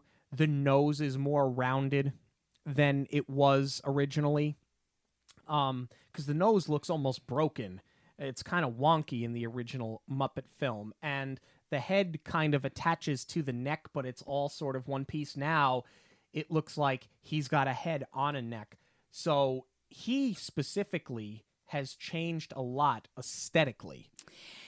He was, and I believe the voice is the same. I think he used to look a lot more like Grover. Yeah. As far as how the head was connected to the body. Right. But yeah, that was kind of a big takeaway for me too, because like I said, we've seen the exhibit, so we know that the Muppets are icons, and you are able to go and see them there. And I guess I thought there was a lot more.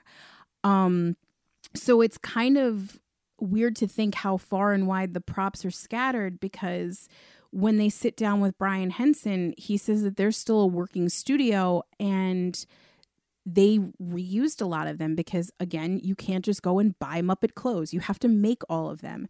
So instead of making them new every single time, they just change them out.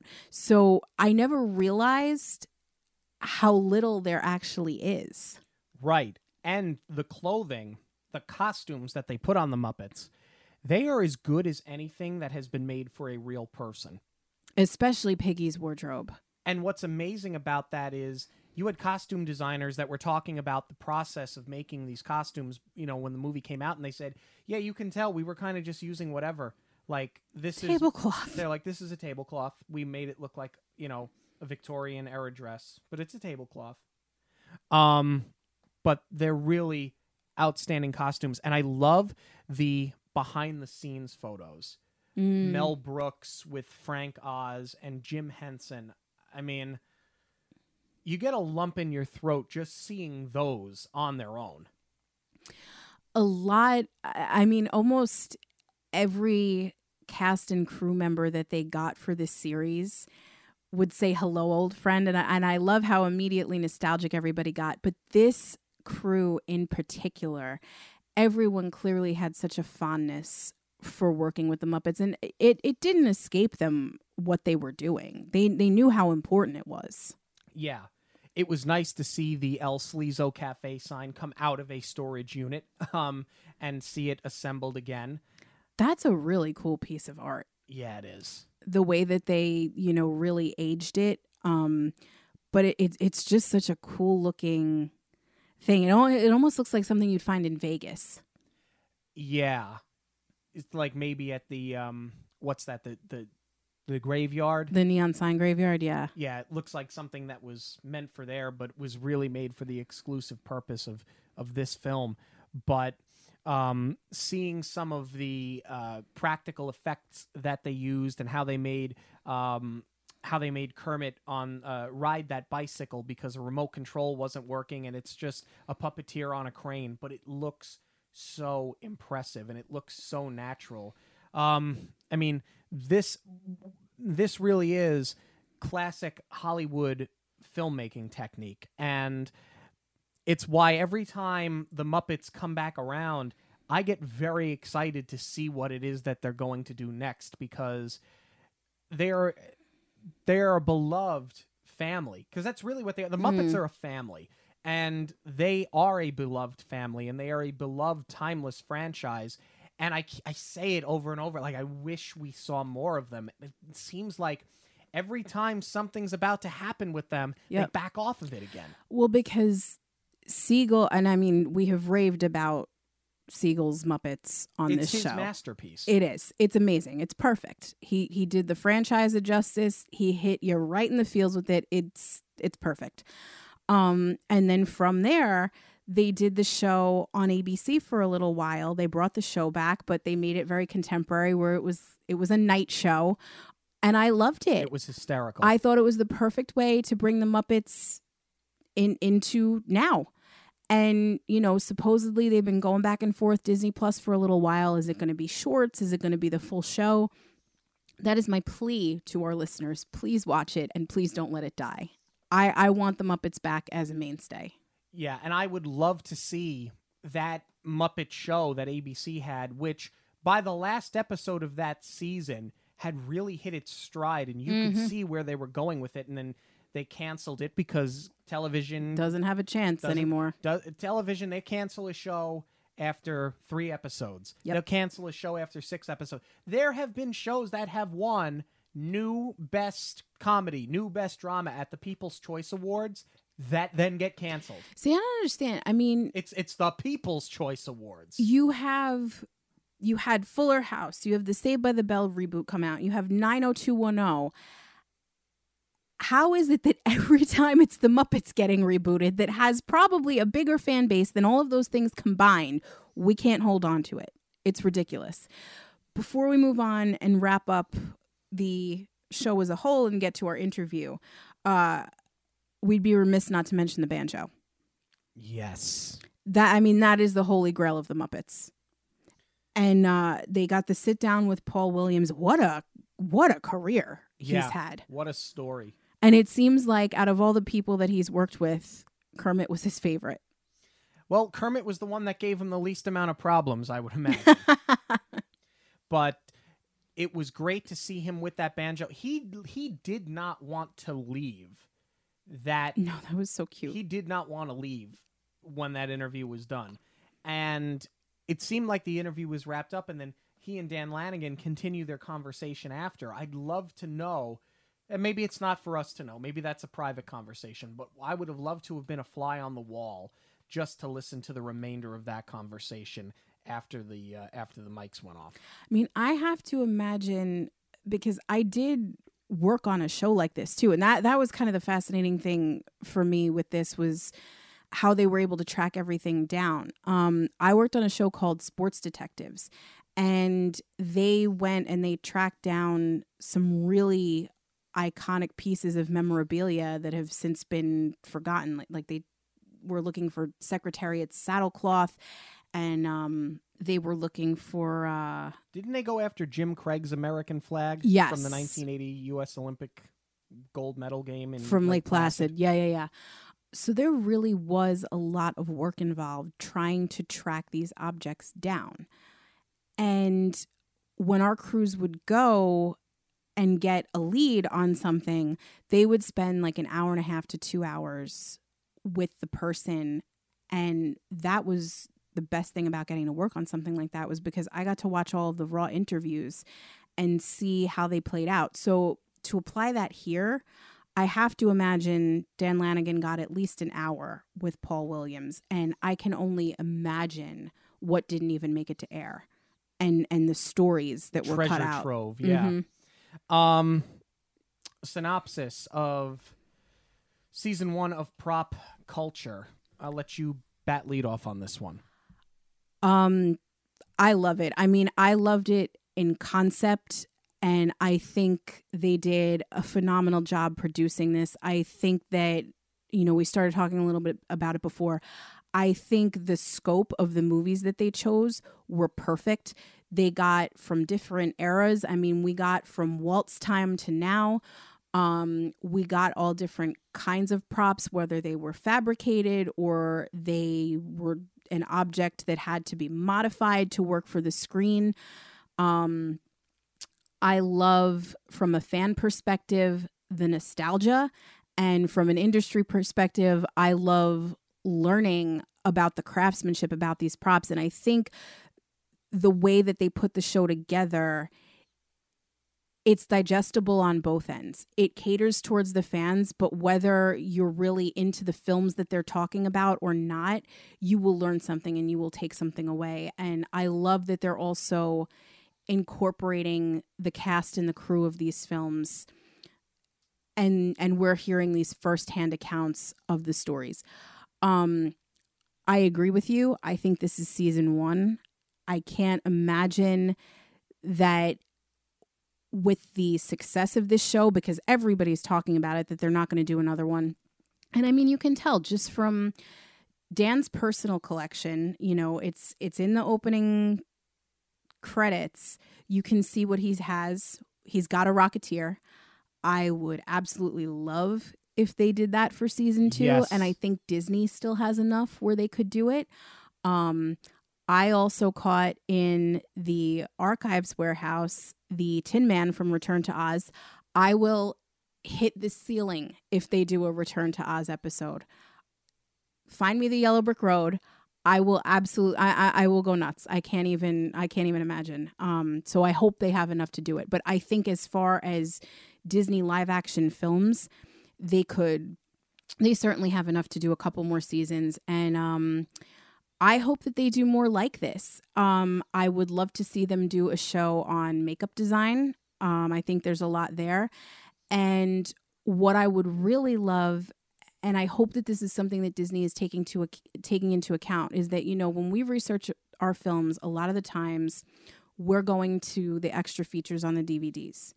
And we have a ton of DVDs. But for people who are either getting rid of them now because they have everything on the streaming service, or people who are no longer going to buy them, they need to compensate for that in some way. And I'm hoping that Disney will do more making of series, or like they're going to do it with Frozen, but I feel like that's more, it's going to be more of a self-shot thing. Yeah. For Frozen 2, because they just needed something to fill the lack of production that's happening right now, or not happening, I should say. But I hope that's something they're taking into consideration, is that, we would love to see them making ofs. And they are doing it with Mandalorian, but it's the movies I want to see. Yeah, I agree. I love this show. I want more of this show. I think we're going to get more of this show. I think that with Disney's history in cinema, there's just so much that you can do. There's so much that you can try and find. I would love if they went and found some props that they thought were lost forever. I know that that's much easier said than done, but things are going to be out there. Some of these things exist, and I can't wait to see what they unearth moving forward. Well, I think that now that this is out there too, I have to imagine that people who do have props are going to start coming forward. I certainly hope so. And we want to know what you guys have to say about prop culture. What was your review of the series? You can let us know on Twitter, Instagram, and Facebook at Monorail Radio. Email us monorailradio@gmail.com. We are excited to welcome host, producer of Prop Culture, Dan Lanigan, on to Monorail Radio today. Dan, how are you doing? I'm doing great. Thanks for having me on, guys. Oh, the pleasure is totally ours. So we want to launch right into it because we just spent about the last hour and 45 minutes or so discussing Prop Culture, a show that we've really, really grown to love, and a show that we were so excited that Disney had picked up. So we're going to start with the first question here. We read in your Forbes interview that the first collector piece that you had was a tune pistol from Roger Rabbit, which turned out to not be screen used. What was your first official piece, Disney or otherwise? Oh, that's a good question. I don't think I remember. So that Roger Rabbit gun sticks in my craw, in my brain, because of the problem associated with it. I know I picked up a few small pieces before that, and then afterwards, honestly, I don't know. I mean, I can make something up, but it was so long ago. Let's see, what would be the next major piece? Let me think here. The next major piece that I picked up, it will probably have been a few years later. It was probably a vampire from The Nightmare Before Christmas. I believe that was one of the first puppets I picked up from The Nightmare Before Christmas, and I was collecting that stuff early on. So I'd say that's a pretty good guess, is one of the two vampire puppets that I have in my collection from The Nightmare Before Christmas. Oh, that's awesome. What is your process typically like when tracking down these props? Is it more like internet research based, or is finding yourself in Steven Lisberger's yurt like more common for you? It's evolved over the years. It certainly started heavily with internet research and cold calls. It has, over the years, developed more into a meeting with people and seeing things, not necessarily to work out a deal, but it sometimes leads there. I mean, I can't go in wanting to push them to sell something if they don't want to sell it. So it's always just about learning about the material. And then if it comes to, they know I'm a collector, something works out, great. But it's picking things up from auction, picking stuff from other collectors, dealers, finding things direct from people that are selling on the internet. It used to be eBay. I don't deal with eBay anymore because it's a minefield when it comes to movie props. But back in the early days, it was a good place. And then just, word of mouth, meeting people and talking to people who worked on films. It's everything. It's everything.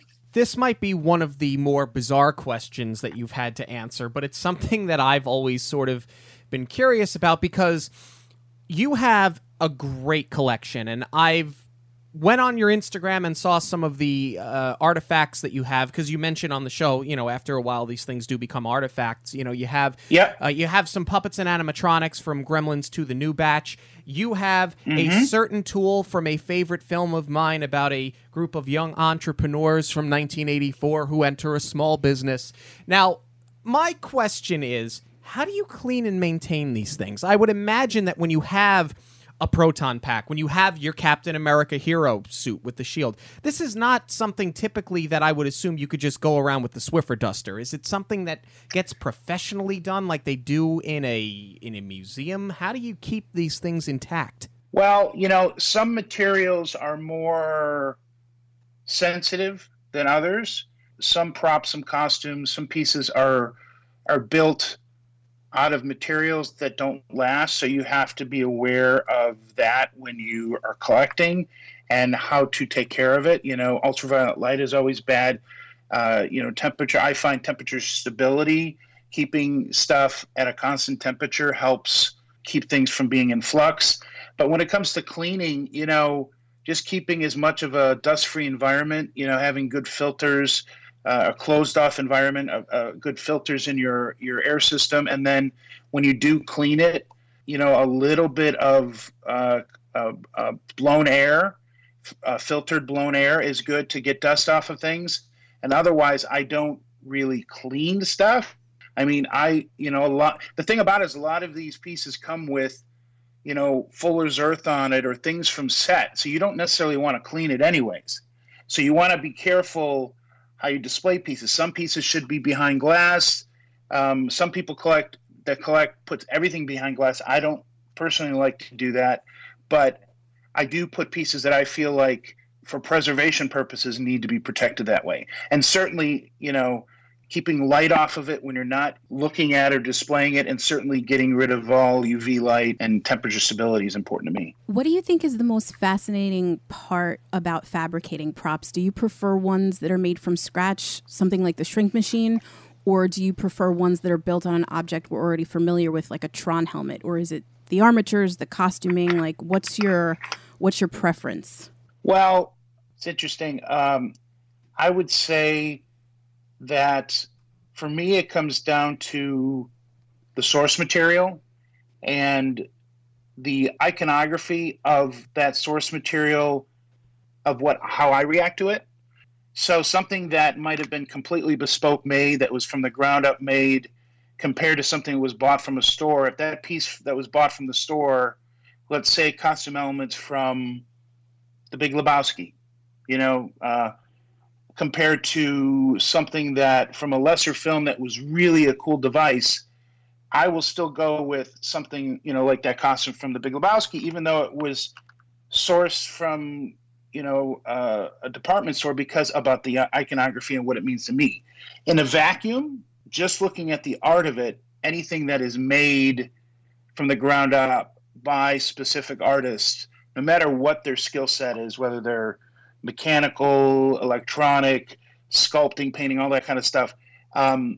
That's my preference in a vacuum. But for me, collecting a lot more about what I connect with the film and why I collect these pieces, not necessarily just the objects themselves. Although that is a part of it, but my entryway into these props is through the movies and the TV shows and what I think about the stories and the characters, and that's how I envision this stuff. How I connect to this stuff.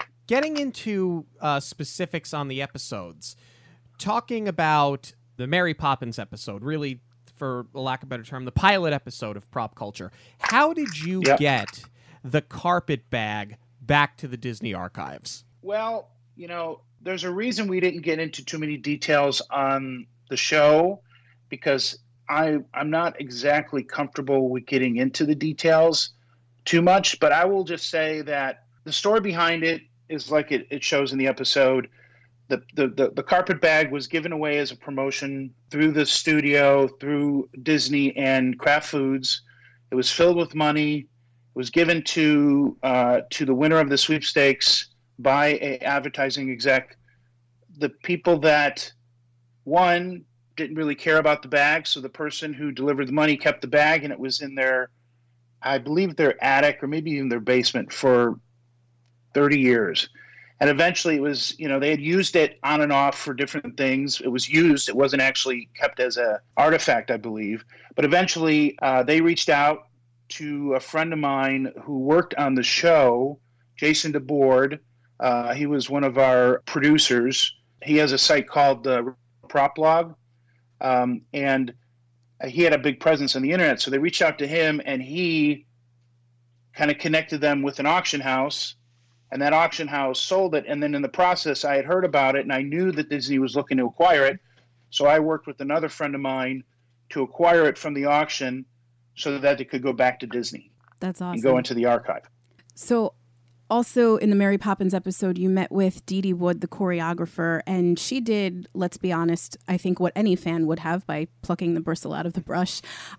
Did you have any other close calls transporting or handling these props?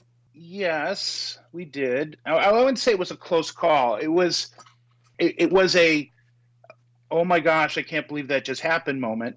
When we were in Walt's office with Richard Sherman, before we shot that, we were told that nobody can handle the snow globe. And so, only the archive people handle the snow globe, which is, it's a very important piece for the archive. So they put it on the piano. And then we're sitting there recording, and Richard goes and picks it up and tilts it over. And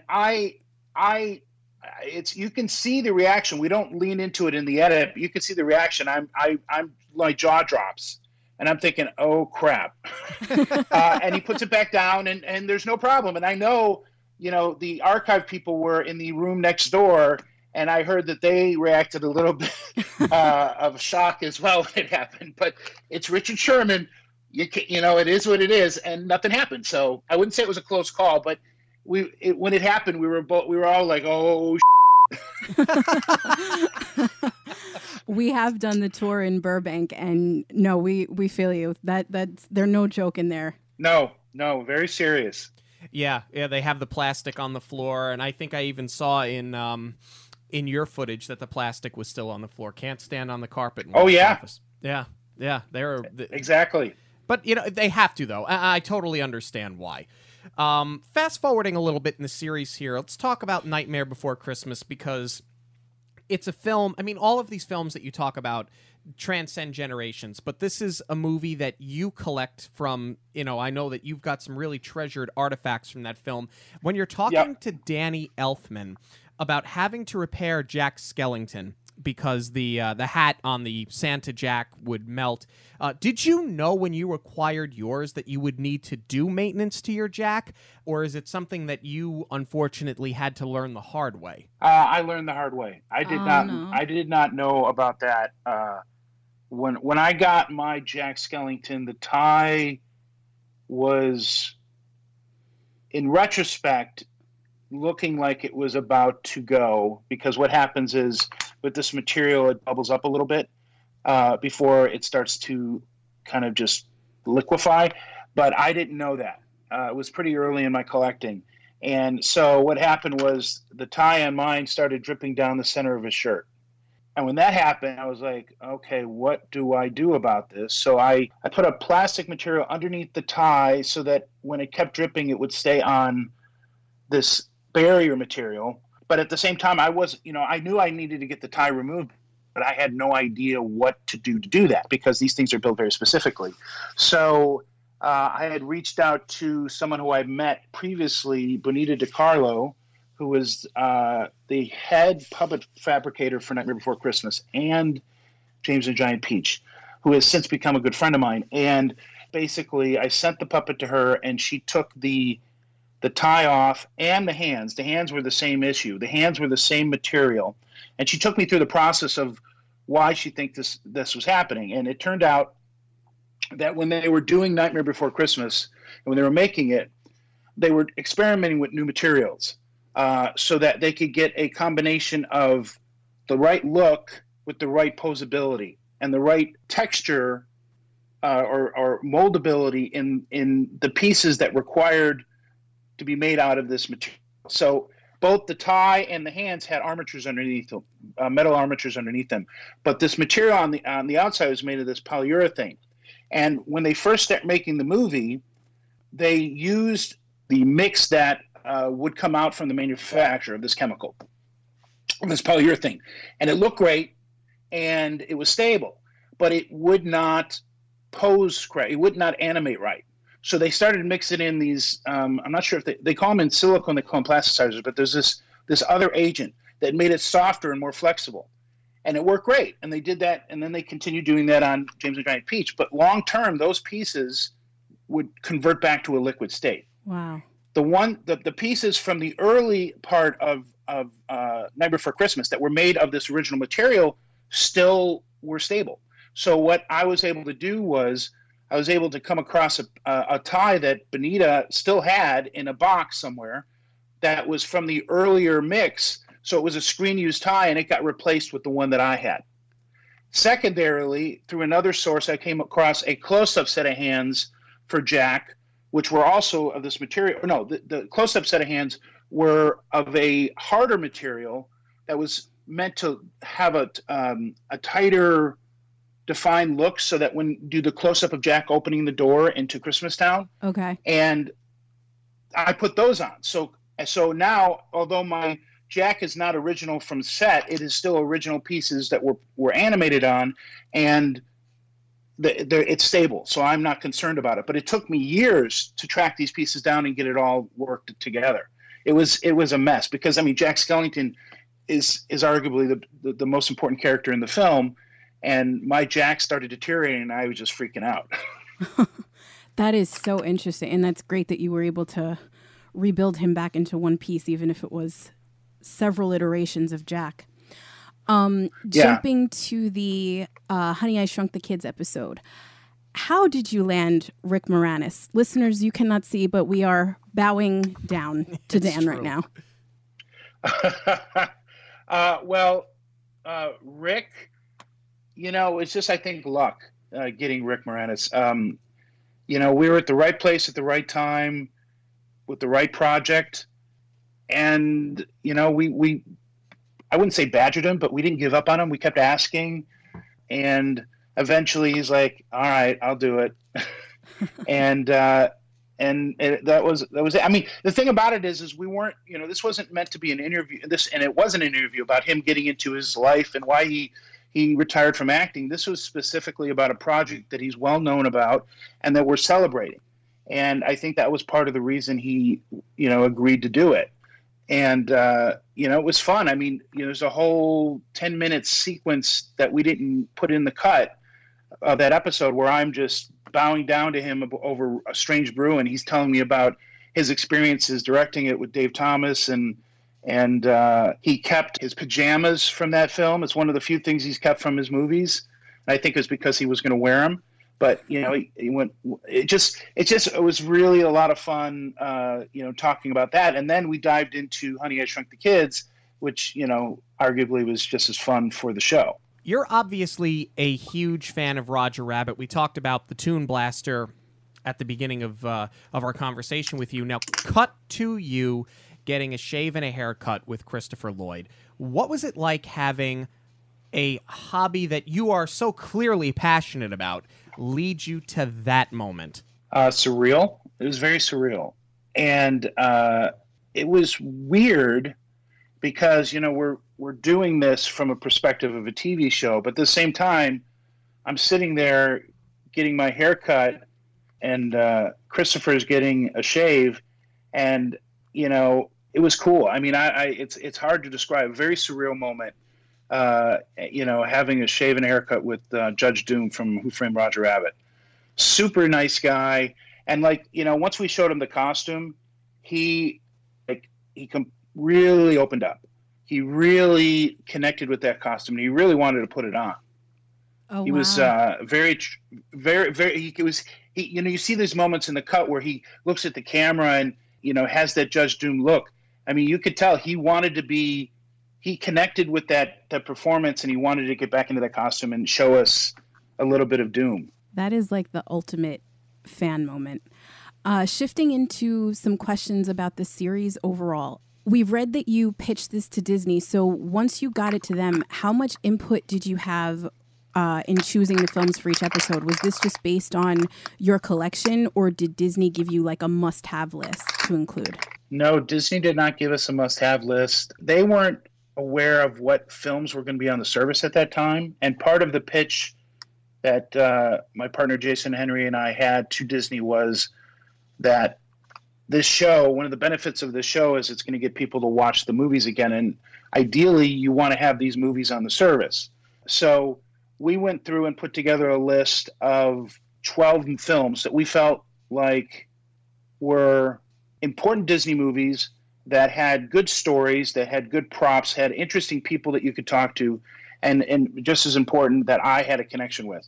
And then we showed that to Disney, and then with our, these are the films we really want to do at the top, and they pretty much went along with what we wanted to do. It was very early days of Disney Plus, and by doing it that way, I think we were able to get really great stories, and certainly my engagement to these movies was very natural, which was important to me because, I'm not a professional host. I'm just a collector. So I'm not an actor. I had to live it because I was, I felt that way, and it worked out well. It was amazing seeing some of the actors and actresses face to face with some of their props and some of their costumes again. Whose idea was it to reunite the props, the outfits with the actors and actresses who use them? I think that was, if I'm not mistaken, I believe that was me and Jason's idea from the very beginning, to have those pieces with, present them to the people that worked on them so that we can actually have a visual for them to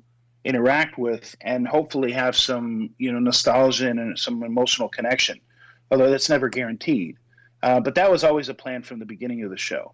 There were many times that we noticed that the actors, when they were reunited with an outfit, I know Christopher Lloyd did it, and he decided to give you no comment, but they sniff the costumes, right? And did any of them give a specific reason why? Because it happens like 3 or 4 times. I think smell is a part of memory. And when it's something that you experience with directly in your own history, your own personal history, it's part of your experience of living is smelling things. So I never really thought about it, but I think I've probably done that myself.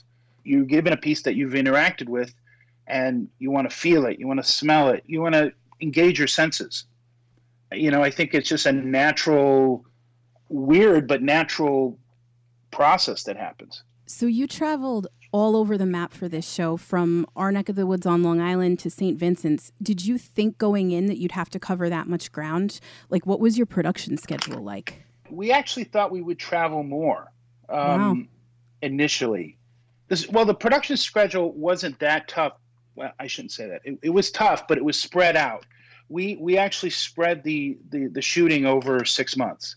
Okay. Because we were producing it as we were going.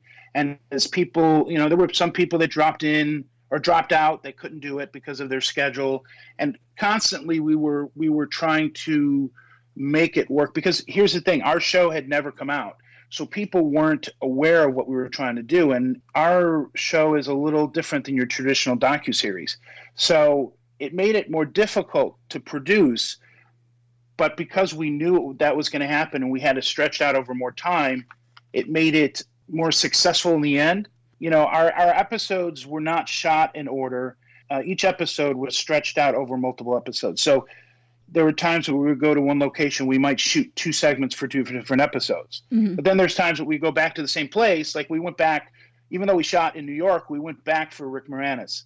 It was just the nature of producing it and having to do that with really people's schedules not being available and us willing to wait for people to get them on the show. What about your post schedule? I have to imagine that cutting some of this stuff down for a half-hour segment, 36 minutes on Disney Plus, was pretty challenging, because I'm sure that there's a lot that you wanted to leave in. Yeah, the show initially was going to be an hour show, and that's how we went into the shoot and the edit. And we actually started editing pretty early on. We were editing episodes as soon as we were getting footage, because we knew, based on our post schedule and what we were doing, we were finding the show as we went.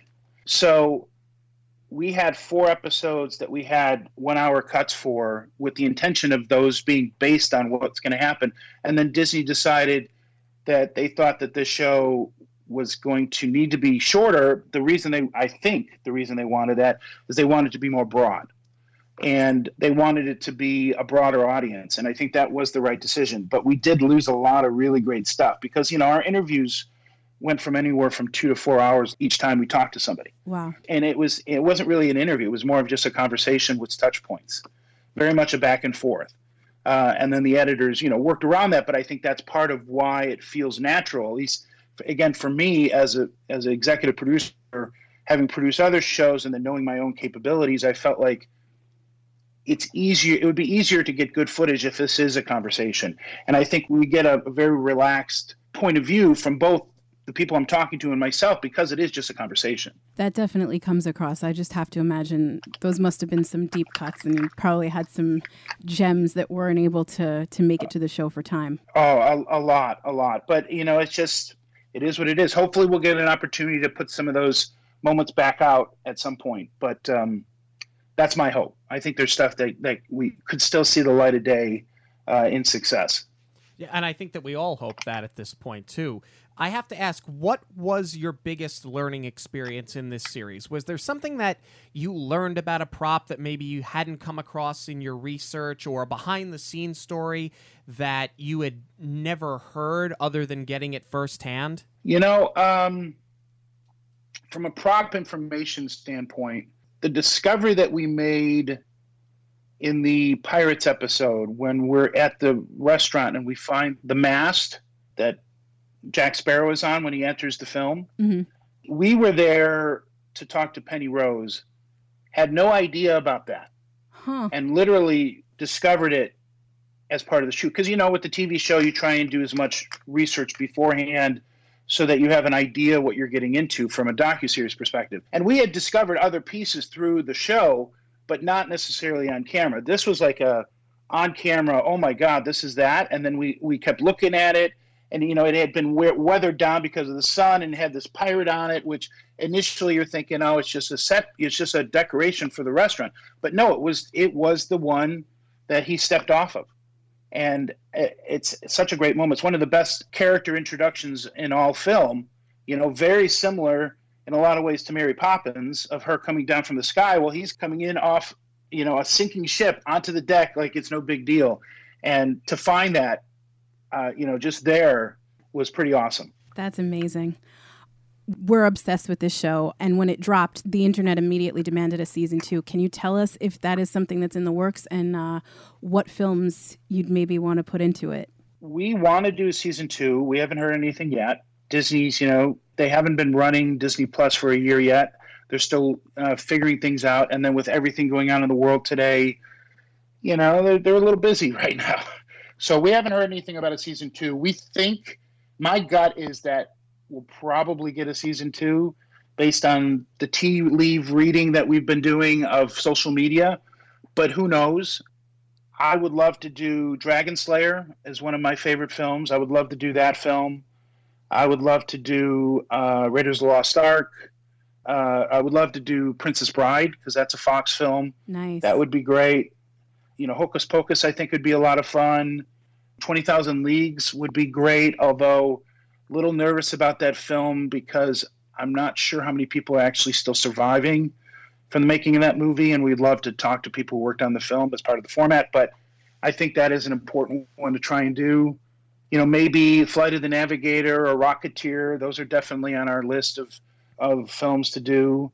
Yeah, that's kind of what we're thinking, at least right now. Yeah, I was going to hope that you would have said Rocketeer, because I know that in footage that we've seen of your collection, I think you do have a Rocketeer outfit, and that's one of my favorites. I do. Oh, man. I would love... I mean, I think... I'm speaking on your behalf now, Jackie. No, I love Rocketeer. I would love to see some more of that, kind of come to light, because it's a movie that I think it's so good, but it has sort of like a cult following. So I think it would be great to see a movie like that put in the spotlight again, which is kind of what makes Disney Plus exciting within itself, is the ability to discover things that maybe you hadn't seen before.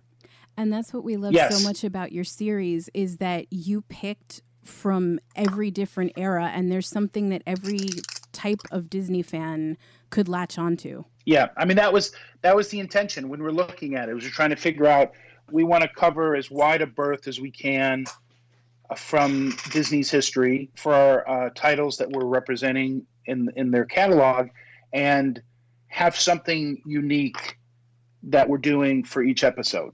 And that's what we're hoping to do if we get a season 2. Dan Lanigan, thank you so much for joining us on Monorail Radio today. Do you have any social media that you'd love to throw out there if people are looking to find you and follow what you're up to? Yeah, I've got, I'm on Twitter and Instagram. I don't believe my Twitter account has been checkmarked yet, but my Instagram has. Lanigan Dan. I think it's Dan Lanigan on one of them and Lanigan Dan on the other. And I'm on Facebook as well.